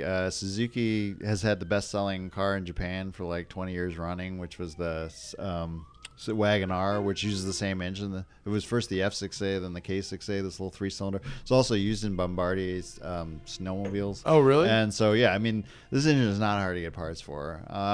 The thing that's hard to get parts for is like you got a 92 Cappuccino and you need body panels or anything like that. That you have to buy off like eBay Japan. Yeah, yeah. That gets tricky. And Japan's like a really old-fashioned place to do business. A lot of them like won't ship you stuff unless it's cash on delivery. They only do COD. So like a guy comes to your door and you hand him a wad of cash and Yeah, they'll yeah. hand you the thing that you bought. So like if you call, I'm in the U.S. and I need a Cappuccino panel. I mean, it's better to go find these guys that import. They have connections in Japan and they import stuff. There's a guy up in Chatsworth I know who brings in. He just brought in a whole load of Moto Compos. What is a Moto Compo? A Moto Compo? Oh, it's a little Honda 50cc bike that was supposed to go in the back of the Honda that. City. Oh, yeah. The little folding bike. Those are Oh cool. yeah, that's Yeah. what Chris Stewart, the Grid Life head organizer, was using as a pit bike. Yeah, I was thinking about buying one for my plane, but Yeah. they're quite heavy. Actually. He's got a Honda City K van. Yeah. and it goes in the back. It goes of in the there. K It was van. designed to go in the back of that, and you'd Yeah. park. The idea being you park on the outside of the city, and then you ride your little motocompo Yeah. into wherever Very you gotta cool. go. But anyway, yeah, there's enough guys in the country that import. So like if you need oil filters or belts or stuff, you can find. Oh, is this oil? stuff. Are oil filters tough to come by? Well, you the- can't get an AutoZone oil filter. The oil filter that I used in the Cappuccino was a Suzuki outboard. It matched the part number matched All up. right, So there I you went to in Marina Del Rey. There was Oh, a yeah. marine shop. West and the- Marine. Yeah. Yeah. Well, it wasn't West Marine. It was some little shop, and the guy it was a Suzuki parts dealer for Suzuki outboard motors, and he was like, "Yeah, I got them." Oh, so there you go. yeah. So I mean, you make do, and there's enough of them around. They're on the forums. The problem is in California, of course, because we're Carb. super tight on emissions. What most people don't know is that in California, but at least there was, and I think there still is, there was an exemption for cars under 50 cubic inches. In displacement, which is like 821 cc. Of course, all K classes are 660 Yeah. cc. And that exemption dates from the early 70s when California was writing the first testing procedures. You have to understand, California got into emissions regulations before the federal government. I mean, California had its own rules before there was a Clean Air Act, which is what created all of the federal emissions testing laws. So California was writing these test procedures, but there were certain cars that didn't fit on the dyno that were on the market, like the Subaru 360 and the Honda N600, and these little tiny cars. They didn't fit on the dyno rollers; they were too small for testing, for lab testing. So California was just like, all right, every car under 50 cubic inches, we're not going to worry about it. Oh, that's super interesting. Because there weren't that many cars. Yeah, and they were tiny anyway. And they were tiny anyways. Yeah. And they got a good fuel economy. And, so they just, and all through all the years and all the changes in the law, that exemption's still there. Huh. So you can get a K car exempted. You can. However, the problem you're going to run into is that the California DMV will kick out any VIN number that's from 82 or newer, because in 81 we transitioned to a standardized 17-digit VIN. So anything that's 82 or newer has to have a standardized 17-digit VIN, which of course Japanese market cars don't have. Right. They have like an 11-digit VIN. Yeah. So, 13, and I'm not going to tell people how to break the law, but basically, if your K car is 1981 or older, if that's what the title says, then it gets a lot easier. So. Well, if he's in California, that's a good tip. If not, you're good pretty much anywhere else in America. Yeah, I mean, there's states, most is like Michigan where I grew up. You can get a toilet seat license. Yeah.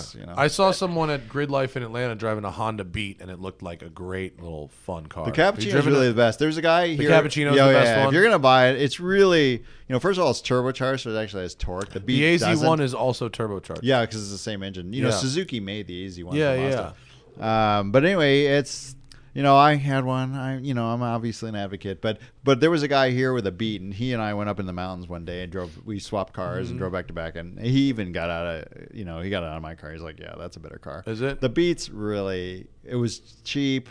The interior's just I've never been in one, but it looks kind of nice. Yeah, I mean, if you get one that's clean, you can see them pretty cruddy. But if you get one that's got like the zebra pattern seats, and it's clean and it's in good shape, and I prefer the original wheels. A lot of people slap these really horrible, like rims on them. Yeah, and they just look horrendous. But there's a lot of Japanese tune-up stuff you can put on them and makes them look terrible. If you could get a great AZ1 for under $20,000, it's probably a fun toy.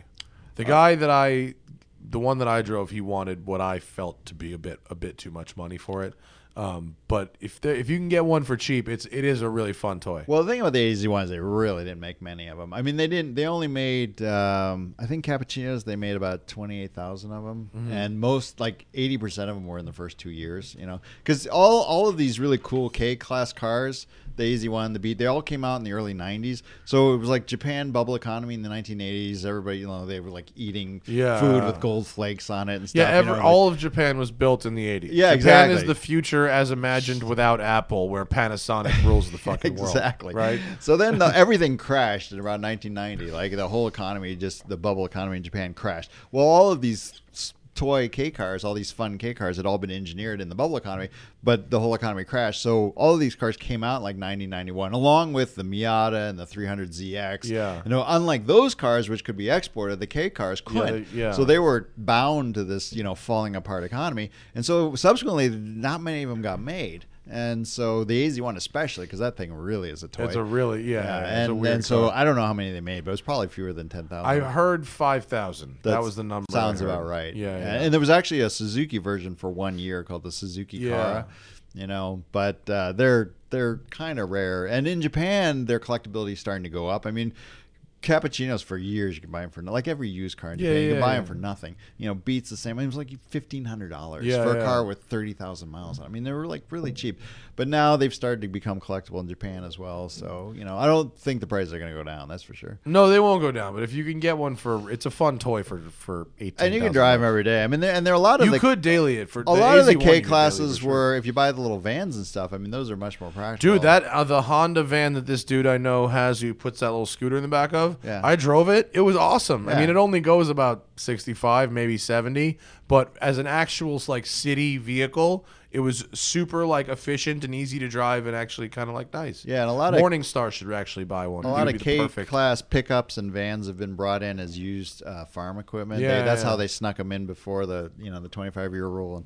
State of Oklahoma, when gas prices were $4 a gallon, state of Oklahoma actually passed a law saying that those were legal. People could buy, because people were like, well, why should I drive my giant Ram 3500 dually into town to get groceries? And they were buying these little K trucks, to drive in. And at the time, gas was really expensive, so the state passed a law saying that they're legal. And then the federal government came along and said, yeah, no, they're not legal. And then Oklahoma said, fuck you, we get to put the license plates on. We say they're legal.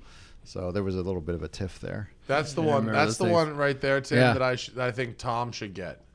Is one of those. Oh, and in Japan they make RVs out of them too. There's a company in southern Japan called Tent Mushi. It's like it's like the tent, Westphalia of it translates as like tent insect.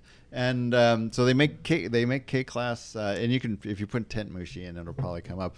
And they make little RVs. They're like little tiny RVs out of these K-class vans there. Tent Mushi. Yeah. I want to see that, and then we got to wrap this up. This is a 2-hour show, kids. Wow, look at those. Top left some there. of them have like 3 axles on them and stuff. That's like tents on tents on tents. Wow, that is. Zoom in on that. That's like. I so want to do optimistic. a story where we drive around Japan in one of those things. Optimistic. Hell yeah, dude. Well, it helps to be fun. Japanese sized. Yeah. I bet you that'd be fun for like 2 nights.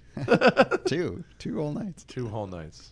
All right, we got to wrap this one up. Thanks for coming in, buddy. As always. Hagerty Magazine. Get it now by getting Hagerty Going insurance. from 4 issues to 8 a year, it's a big push. That's cool. So. Looks like Architectural Digest. Can you get me like a promo issue at least so I can read on the airplane? Yeah, I'll get you a whole stack. Get me a thing. Hand out. Stack it up. I will. All right. Thanks for coming in. You want to plug Twitter, Instagram, any of that shit? Hagerty. That's it. Just Hagerty? We have all that stuff. I'm too new. I don't know. No, I just meant yours. Do you? I do don't do you don't any know? of that stuff. A man with an Espada has no time for Instagram. He has no need. No need. Espada and an airplane. And an airplane. I have signed up for serious abuse. There you go. Flip that up there, Tim, for us. So we can see. Look, now you can say you're at work. Here, Hagerty Classic Cars on Instagram as well. That's Look right. at that hammer. Top right, looking good. Hammer, I love right. a hammer wagon. That's excellent. Thanks for coming in, dude. It's always good to see you. As always. The podcast anytime. take a fun direction when you're here. Do it Thank again you. soon. I'm off on adventure drives, which I'm going to be doing when everyone else hears this podcast. So see y'all when I get back. I'm going on vacation for 2 weeks. And but don't worry, as you're listening to this content, you'll be like, he's on vacation, but the content has kept flowing. Exactly, motherfucker. That's what the hustle is. The Smoking Tire Podcast is, as always, powered by Shout Engine. Get your own damn podcast at shoutengine.com. You know what to do. You know how to do it. And even if you don't, you go to shoutengine.com, and Chris wrote instructions. It's very easy. If I can have a podcast and I'm a fucking moron, so can you. Good day, kids.